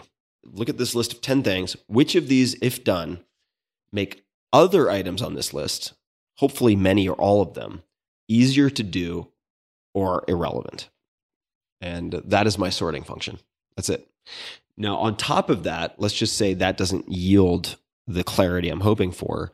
I could look at that list again and ask myself, which of these, if done or brought to the next milestone, would leave me feeling proudest at the end of the day? I know people who do this with workouts. I know CrossFit champions who do this with certain types of workouts. So just asking yourself, which of these, if done or pushed to the next milestone, would leave me feeling proudest at the end of the day? That's another one. And a third would be if you're trying to choose between, say, major projects. So you've got this branching tree and you have 3 different professional options. Let's just say different projects, different endeavors, joint ventures, whatever. Creative projects. I'll ask myself, which of these, even if it fails, can be the greatest success? And that's a success in terms of new skills, new relationships or deepened relationships, and also just energy. Which of these will give me the most energy? Will I be most energized by? So I'll repeat that. 3 options, having trouble choosing between them. Let's just say they're creative projects. Which of these can be a success for me, even if it fails? Let's say the launch doesn't work, people don't want to buy it, whatever it is. In terms of new skills or resurrecting old skills, in the case of me choosing my new absurd art project, right? So resurrecting old skills or developing new skills, developing new relationships or deepening current relationships, and then providing life energy, energizing you. That is how I've decided to spend so much time over the last, say, 6 to 12 months on this harebrained thing that'll come out in the next few months, which absolutely could be a flop on every commercial / financial level. So that's part of what makes it kind of exciting to me, honestly. So we'll see. We'll see how it goes. John said the lead domino. Exactly. Choosing the right domino to tip over that tips over many others. Bill has a question. Did the book 4,000 Weeks change your approach to life and living in any way? I thought 4,000 Weeks was an exceptional book, and I plan to go back and reread it. I have a lot of Kindle highlights and shared one chapter in particular from that book on the blog, on tim.blog, called Cosmic Insignificance Therapy. So if you want to read that chapter, I encourage everybody to read it. Cosmic Insignificance Therapy. You can find that on tim.blog. I'm going to do, since we're at 1 hour and 40 minutes, I'm going to do a handful of additional questions on the pre-submitted, and we'll see where it goes. Okay, this is a question from Al. If you had to build a launch strategy for the 4-hour work week in 2022 versus 2007, otherwise known as 2007, what strategies and channels would you employ? Which strategies would stay consistent from 2007 and why? I think the crux decision, which was to engage with people in person at events. At the time, those were predominantly bloggers. Now that might be different, but not necessarily.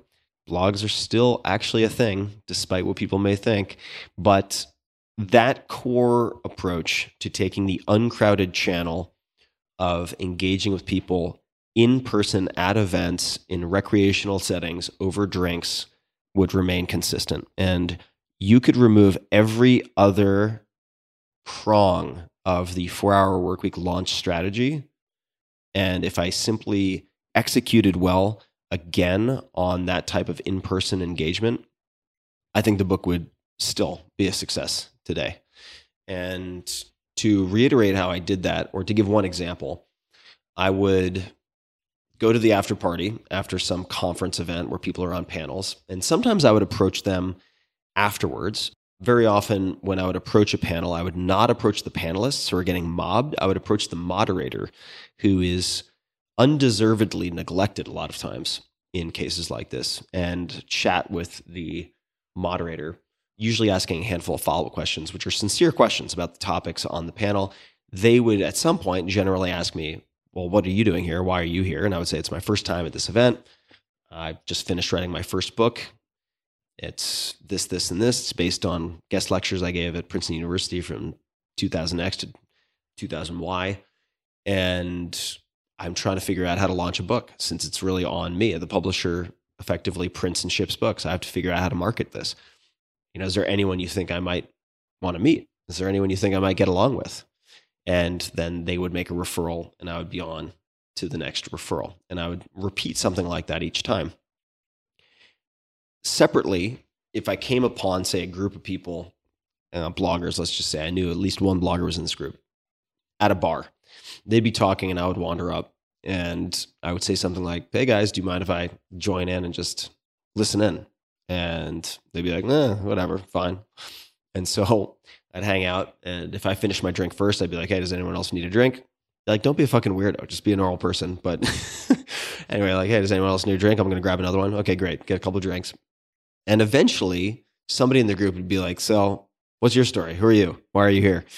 And I would give some answer along the lines of what I just mentioned. And then I would just stop. I would not start pitching. I would not immediately start humping their legs to ask them if they wanted to read an advanced copy or something like that. But I would say that, and then I would sort of leave the window open to more questions. And then I would see if anyone took the bait. And if they did, that is an indicator of, at least I took it as an indicator of interest. So let's say one of the people was like, well, okay, so you said your book is, what's the book about? And then I would elaborate. And then maybe they would ask some follow-up questions. And then at some point I would simply say, look, it might not be of any interest to you. I totally understand if you're just too busy, but there are, I think, maybe 1 or 2 chapters that would be really interesting to you. If you'd like, I mean, I have a ton of advanced copies. I could just send you a copy and put in some Post-it notes for the 20 pages or so that I think would be most interesting. And I would say, I don't know, 60, 70% of the time that I went up to one of those groups, at least one person would be like, yeah, that sounds cool. Yeah, totally. Yeah, please send it. And that is a high labor approach that also can have a very, very high ROI. And I would replicate that. I still think in person is the least crowded. It just takes a set of skills that most people have neglected, I think, in a world where everything is thought to be digital and text first via email.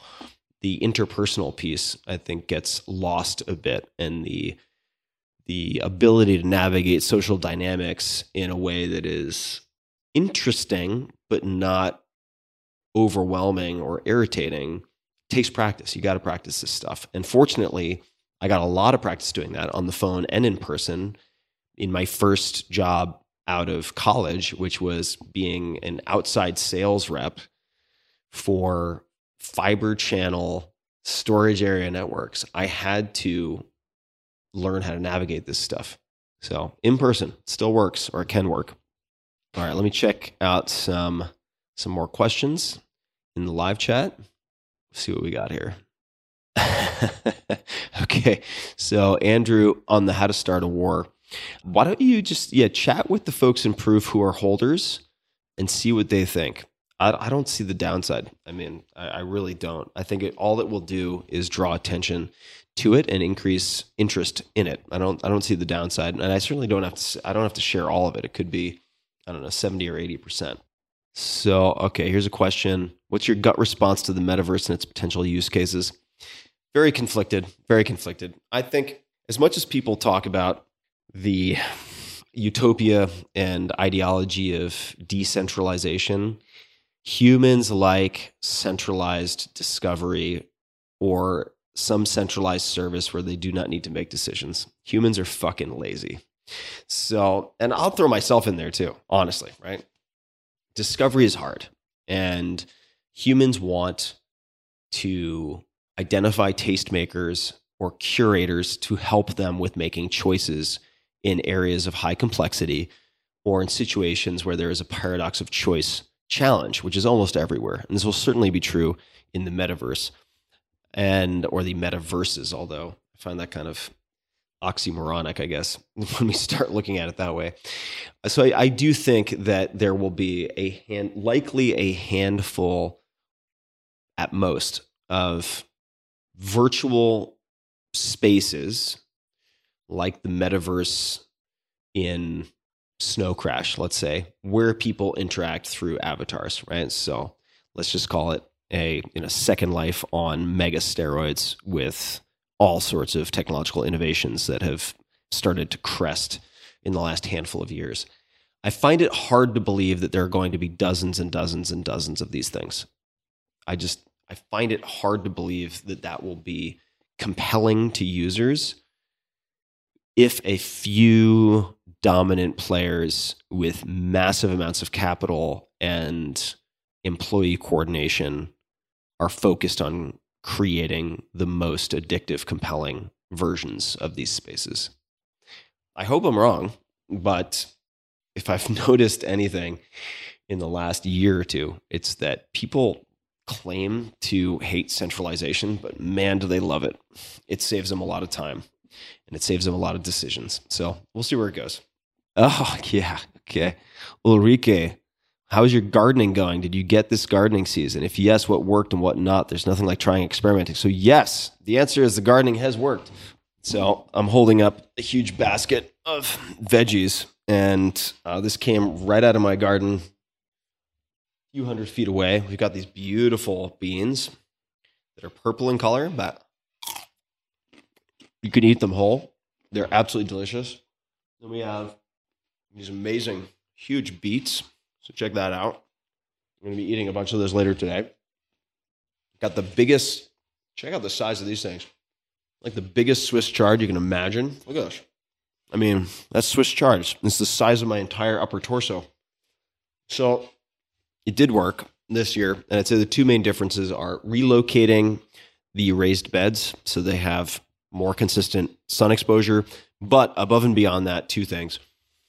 Setting up a very, very simple electric fence that can be turned off and on. It's solar powered and it's very, very thin mesh. It's just to keep out, to the extent possible, the deer, the groundhog, all this kind of stuff. And then second is an irrigation system, a timed watering system. So simple, not that difficult to install. And the combination of all those factors has led to just an incredible harvest this year for the first time ever in my life. Tons and tons of stuff. For whatever reason, the kale gets annihilated by pests. Everything else is fine and intact. The kale gets completely killed. I'm not using any pesticides, but for some reason, the kale specifically is just the sacrificial lamb. It seems to get absolutely naced by everything that wants to snack on some domesticated veggies. So there you have it. But thanks for asking. I can feel my brain slowing down a little bit, guys, so I'm probably going to do another 10 to 15 minutes. All right, Ranjit, what is your workout routine these days? My workout routine is super simple. I go to the gym and I lift weights, doing full body workouts. And it's called twice a week. That's weight training. I have a sled, a weighted sled that I push, I would say 3 to 4 times per week in the morning, usually after my first cold brew. And I am intermittent fasting at the moment where I will effectively not have anything to eat until noon. I say effectively because sometimes I will have a few macadamia nuts or something like that, but generally no calories to very, very low calories. So I'm intermittent fasting in the morning. And I'm doing kettlebell swings Right now, I think I'm using a 72 pounder for sets of 50 and really just doing one set of like 50 to 100 reps twice a week. And I jump rope in the mornings, oftentimes before I do the sled pushing, just as a way to wake up my nervous system and my cognition. Honestly, just jumping rope for 2 minutes, hopping around, having my dog bark her face off at me, which is hilarious, is enough to change my mood, to elevate mood. Sauna, probably 4 to 5 times a week, generally before dinner. So let's just say I'm eating at 7 o'clock. I will finish up my day, my work day at 5 or 5:30, do the sauna for a half hour, and then take a cold shower post. That's about it. I mean, it's nothing crazy. If I go for a hike with my dog, which I do pretty regularly, if the weather permits, I will throw on a rucksack. I have a Go rucksack for an hour hike. I'm not using crazy weight. Also because this rucksack does not have a waist strap, so I am supporting all the weight on my traps and shoulders. Usually use 35-pound weight, but you'll notice none of this takes more than, the weight training at the gym is going to take the most time because of the transit. There are weeks when I just skip that altogether and I'll do the other things I described. But we're talking about at most 30 minutes a day. Unless it's an activity that doesn't function for me exclusively as exercise, like an hour-long hike with my dog. And then I'm just throwing on weights to get some additional stimulation. But that's what the workout looks like these days. I am using a new device that I've enjoyed. So for decreasing lower back pain or alleviating lower back pain and also helping tremendously with sleep, there are 2 devices that I've been using for some time now. This one is called the So Right. And you lay on top of this, and for those who can't see this, it is a piece of plastic that looks almost like a U. And the tops of either side of the U are these rounded plastic ridges that you lay on top of, and they apply pressure to your psoas. So this is called a So Right device, pso-rite.com. And this is a device that I used last night, for instance, prior to sleep. And I've been comparing and contrasting that with another option, which is a lot easier to travel with. So I have traveled, for instance, when I was hiking in the mountains and at altitude, I traveled with this. So if you look at this thing here, this is the hip hook, and it more effectively gets into, and you can see how aggressive this looks, right? You're laying on this. So this really gets into your psoas and can also get to the iliacus more effectively than the So Right. So I'm not an anatomist, but if you think of where your psoas is, let's just say kind of a few inches up from your iliac crest, like those hip bones that stick out right under your obliques or love handles, depending on your condition. Those hip bones, if you go directly up your sides and then in towards the center, say, 3 or 4 inches, and then press directly towards your spine. This is not a precise description, but you will be getting into your psoas, the iliac psoas. The iliacus is going to be lower down, kind of inside the cradle of the hip architecture, which is where the hip hook comes in. And this really works well. I've been using it for the last several weeks on the road. And these 2 I have found to be tremendously helpful for improving sleep. Often what disrupts my sleep is lower back tightness, and I end up having to flip-flop like a rotisserie chicken from side to side to side to side, which, surprise, surprise, does not improve your sleep architecture or quality. So these 2 devices I have found very helpful. Let me do another question here from Michael. So from Michael, what would be your suggested criteria for choosing podcasts to allocate advertising dollars towards? Product/industry agnostic if possible. This is a difficult question to answer. I would say, because there are a number of articles that have been written about it, Athletic Greens has the most methodical, quantitative, and strategic approach to podcast advertising that I have ever seen in any company. So to the extent that you can study that, and there are articles that discuss their approach to podcast advertising. I think it is worth looking at.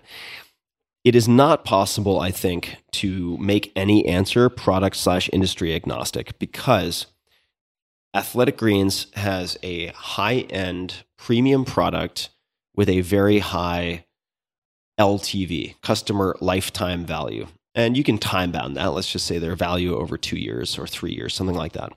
But it is a product that has a very low amount of churn. In other words, once someone subscribes to receive Athletic Greens, they tend to remain a Athletic Greens user.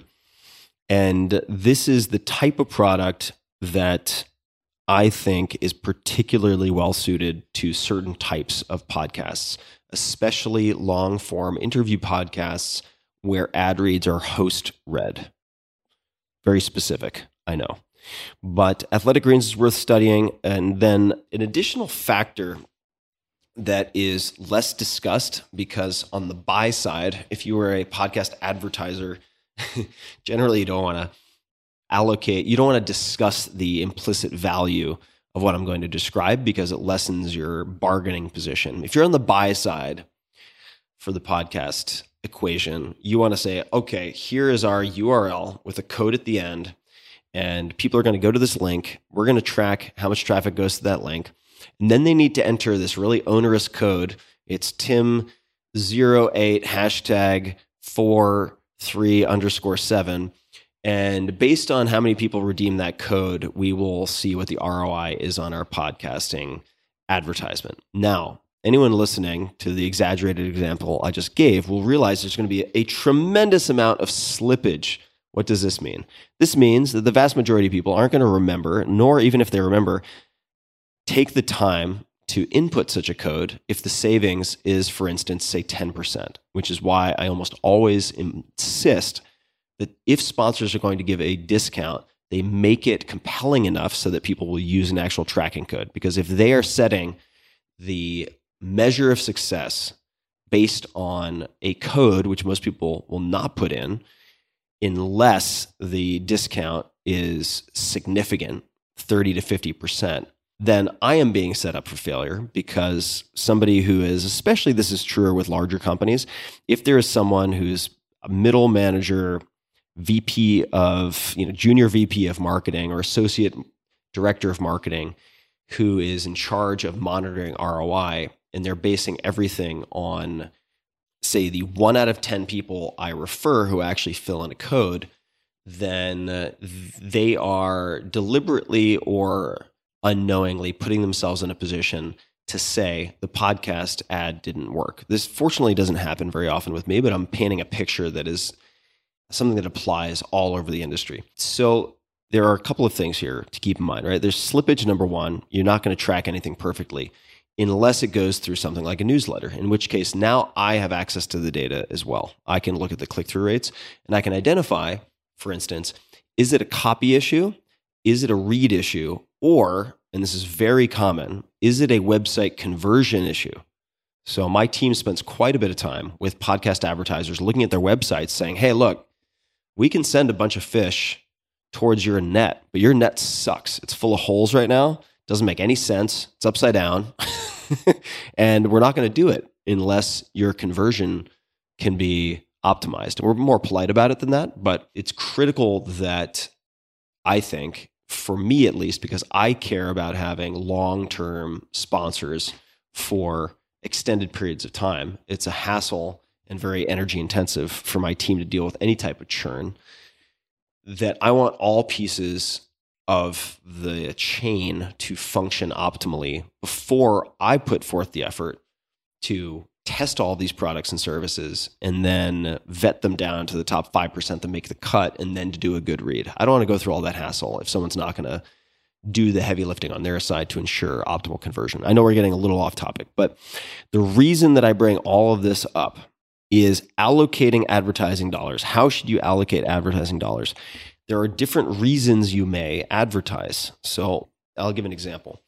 There was a billboard in the Bay Area. It was on 280, which takes people from the airport, from SFO to San Francisco. And there's this big billboard And it was a huge tech company. I'm not going to mention the name because I don't know if they'd like it. But the advertisement didn't really make any sense to anyone except for one tiny sliver of the population. Huge billboard, no doubt very expensive. And lots of people drove by it and they're like, that's the dumbest billboard ever. It doesn't even make any sense. And then someone in this group conversation said, actually, it makes perfect sense. You just have to realize who that billboard is for. It is for investment bankers who are visiting the Bay Area. That's it. So if you're looking at that billboard for conversion purposes and there's some unique URL, the value is probably going to amount to zero. If you are looking at it from a customer acquisition perspective, and this was a gaming company, the value is probably zero. If you're viewing it, however, through the lens of courting the top operators in the rarefied world of investment banking, okay, now perhaps you only need one person or two people or five people to pay attention to that, and suddenly that can be worth many millions upon millions of dollars for a given company. The reason I bring that up is you should ask yourself, who do I want to know this brand? Who do I want to understand the marketing positioning of this brand? Is it, for instance, the broadest population possible, say all readers of USA Today and all viewers of late night television, something like that? Or is it most valuable for me to get in front of, say, the audience of TED?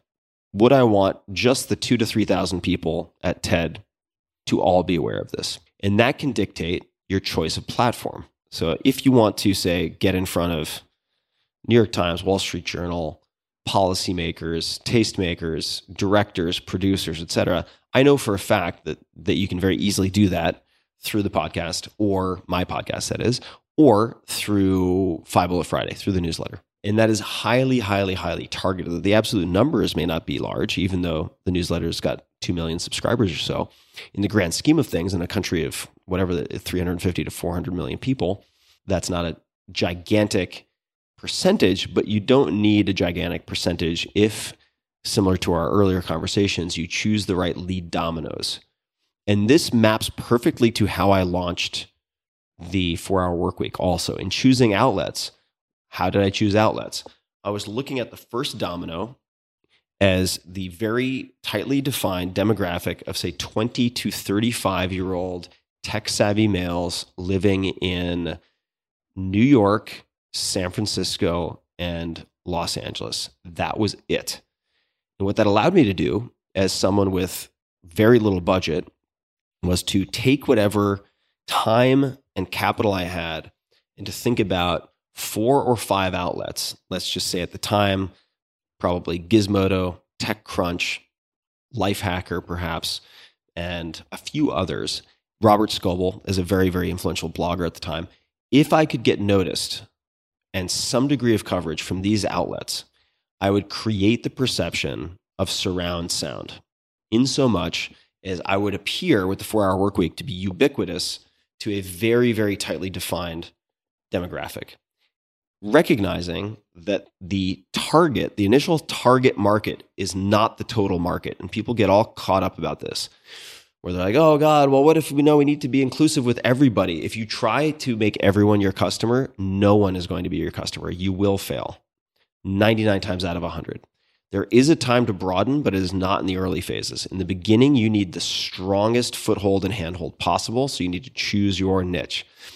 And this is true with so many products that end up being mainstream successes. They do not begin by trying to boil the ocean at once. They choose a very surgical, precise demographic. So I started with that, and the expectation was, if I were able to establish a critical mass of attention within that group, that it would then cascade. It would cascade from male to female. Now you have 20 to 35-year-old tech-savvy females in the same cities looking at the same outlets. And that is exactly what happened. And then from there, the age would start to bleed out and creep, both younger and older. That's exactly what happened. And then from there, from those cities with very high density and large populations, including a critical mass of people with broadcast capabilities, let's say bloggers, people using Twitter, etc., which launched publicly officially at the same South by Southwest that the 4 Hour Workweek did in March of 2007, that if you choose the right initial dominoes, you can allow cascades to take care of a lot of the heavy lifting later. But if you are imprecise in the beginning, you're fucked.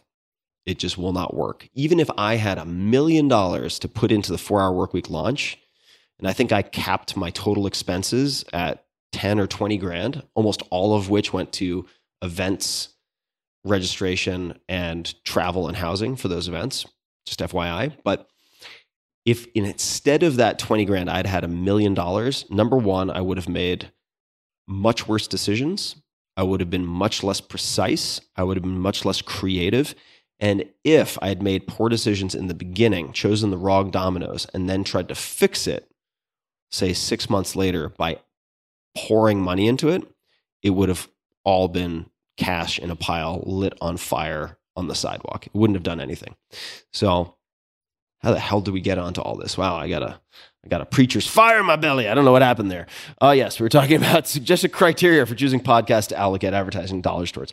All right, so there you go. You got a long, rambling sermon instead of a short answer, but hopefully that at least provides some questions that might be helpful and a recognition of some of the invisible risks and benefits of choosing through one criterion alone. If you run a direct-to-consume or a direct response business, you need at least some, if not most of your advertising to return a positive ROI or media efficiency ratio. But you don't need all of it to do that. There is some degree of brand advertising or creation of awareness, which unfortunately are kind of smokescreen excuses that get used to justify a lot of shitty decision making. But you can be very surgical about how you might approach such things. And in the very beginning, for instance, sponsoring the UFC for my sports nutrition company was exactly that. I did not need the UFC to return all of my sponsorship cost. It was a strategic decision on a whole bunch of different levels. And you can afford a couple of those experiments as long as you recognize or assume that the trackable ROI will likely be $0, at least in the intermediate phase. Okay, so long answer. This is from Bradley. My wife is wonderful, but she has a bad relationship with herself. What advice do you have for people to increase self-love? Thanks, Tim. Read Radical Acceptance by Tara Brach, Tarabrach. And I believe she has an online course that also focuses on radical acceptance, so you can take a look at that as well. From Joel, would I ever appear on Joe Rogan's podcast again, or would that level of exposure bring too much unwanted fame at this point in your life? I think it'd be fun to be on Joe's podcast again. It was a lot of fun when I did it the first 2 times, very long ago. This is before Joe Rogan was the undisputed king of all podcasts. So I know he has an overabundance of guest options, but at some point, if it ever made sense for him, I think it would be fun to be on again. Have I ever tried backcountry skiing? This is from Ulrike. Could be something for you. I just got some good recommendations in Austria. Yes, I did my first backcountry trekking. So with conversion skis that allow you to lift your heel, but then lock in for downhill last year in the Rockies and, effectively the Rockies in the American West, and thought it was absolutely spectacular. I anticipated it would be more like cross-country skiing, which I find very awkward and slippery and feels unstable on the knees. But using the touring boots that allow you to connect and disconnect or elevate the heel, I absolutely had a blast. So yes, I may want those recommendations in Austria at some point. I had a great time. All right. Here, I'll answer this one just as a teaser. So, all right. This is from Theron. I think it's a cool name. Hopefully I'm pronouncing it correctly. Can you give us some alpha on your NFT project codename Project 555? Is Kev helping you with it? When can we expect more about it? Can we, the supporters group, get first access? So all I'll say is I will confirm that Project 555 is in fact me. So I will give you that, and there will be a lot more coming soon. I do have a lot of excitement, and I get giddy just thinking about it. surrounding this. It's going to be fucking ridiculous and completely absurd. I'm just going to warn everyone in advance. It's going to make a lot of people cover their eyes with their hands with a huge WTF, Tim Ferriss. Oh my God. I'm sure that some percentage will think to themselves, I'm so disappointed. No doubt they'll tell me that. The internet loves to tell people that. I'm so disappointed. I expected so much more. So key to happiness, low expectations. Don't expect anything other than possibly letting out an oh my fucking God laugh when you see this whole thing. So for the time being, I will just confirm that Project 555 is in fact yours truly. All right, guys, thank you so much for all the time. Hopefully this was helpful. I had a good time. There are some great questions, both in the live feed and in those submitted.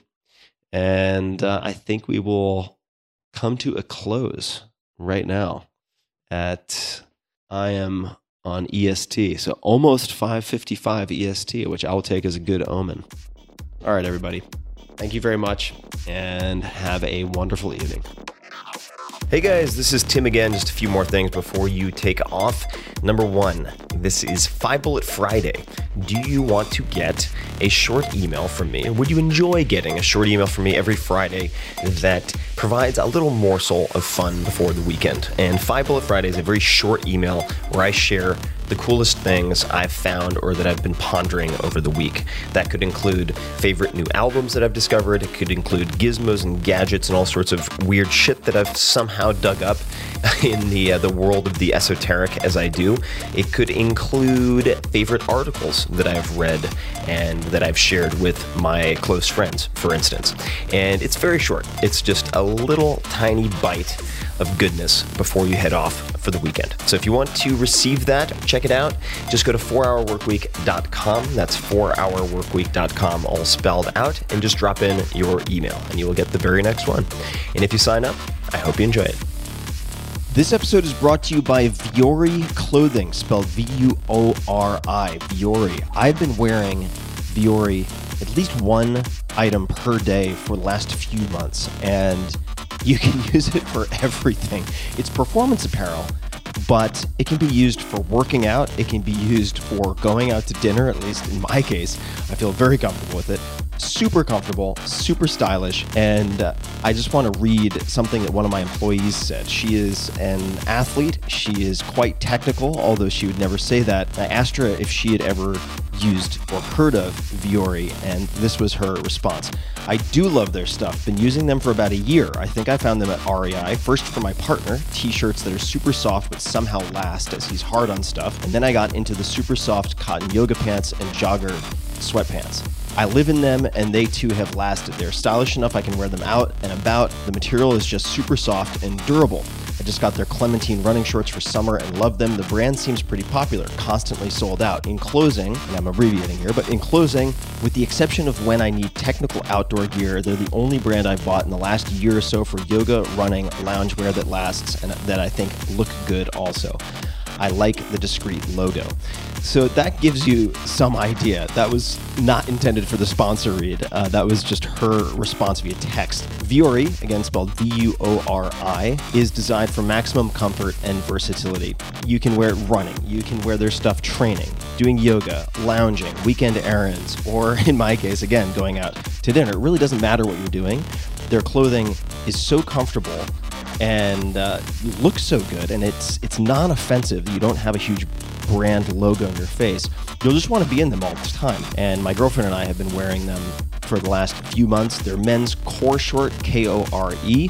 The most comfortable lined athletic short is your one short for every sport. I've been using it for kettlebell swings, for runs, you name it. The Banks short, this is their go to land to sea short, is the ultimate in versatility. It's made from recycled plastic bottles. And what I'm wearing right now, which if I had to pick one to recommend to folks out there, or at least to men out there, is the Ponto Performance Pant. And you'll find these at the link I'm going to give you guys. You can check out what I'm talking about, but I'm wearing them right now. They're thin performance sweatpants, but that doesn't do them justice. So you got to check it out. P-O-N-T-O, Ponto Performance Pant. For you ladies, the women's performance jogger is the softest jogger you'll ever own. Vuori isn't just an investment in your clothing, it's an investment in your happiness. And for you, my dear listeners, they're offering 20% off your first purchase. So get yourself some of the most comfortable and versatile clothing on the planet. It's super popular. A lot of my friends I've now noticed are wearing this, and so am I. VuoriClothing.com/Tim. That's VUORI clothing.com/Tim. Not only will you receive 20% off your first purchase, but you'll also enjoy free shipping on any US orders over $75 and free returns. So check it out. VuoriClothing.com/Tim. That's VUORI clothing.com/Tim, and discover the versatility of Vuori clothing. This episode is brought to you by House of Macadamia's delicious and nutritious nuts.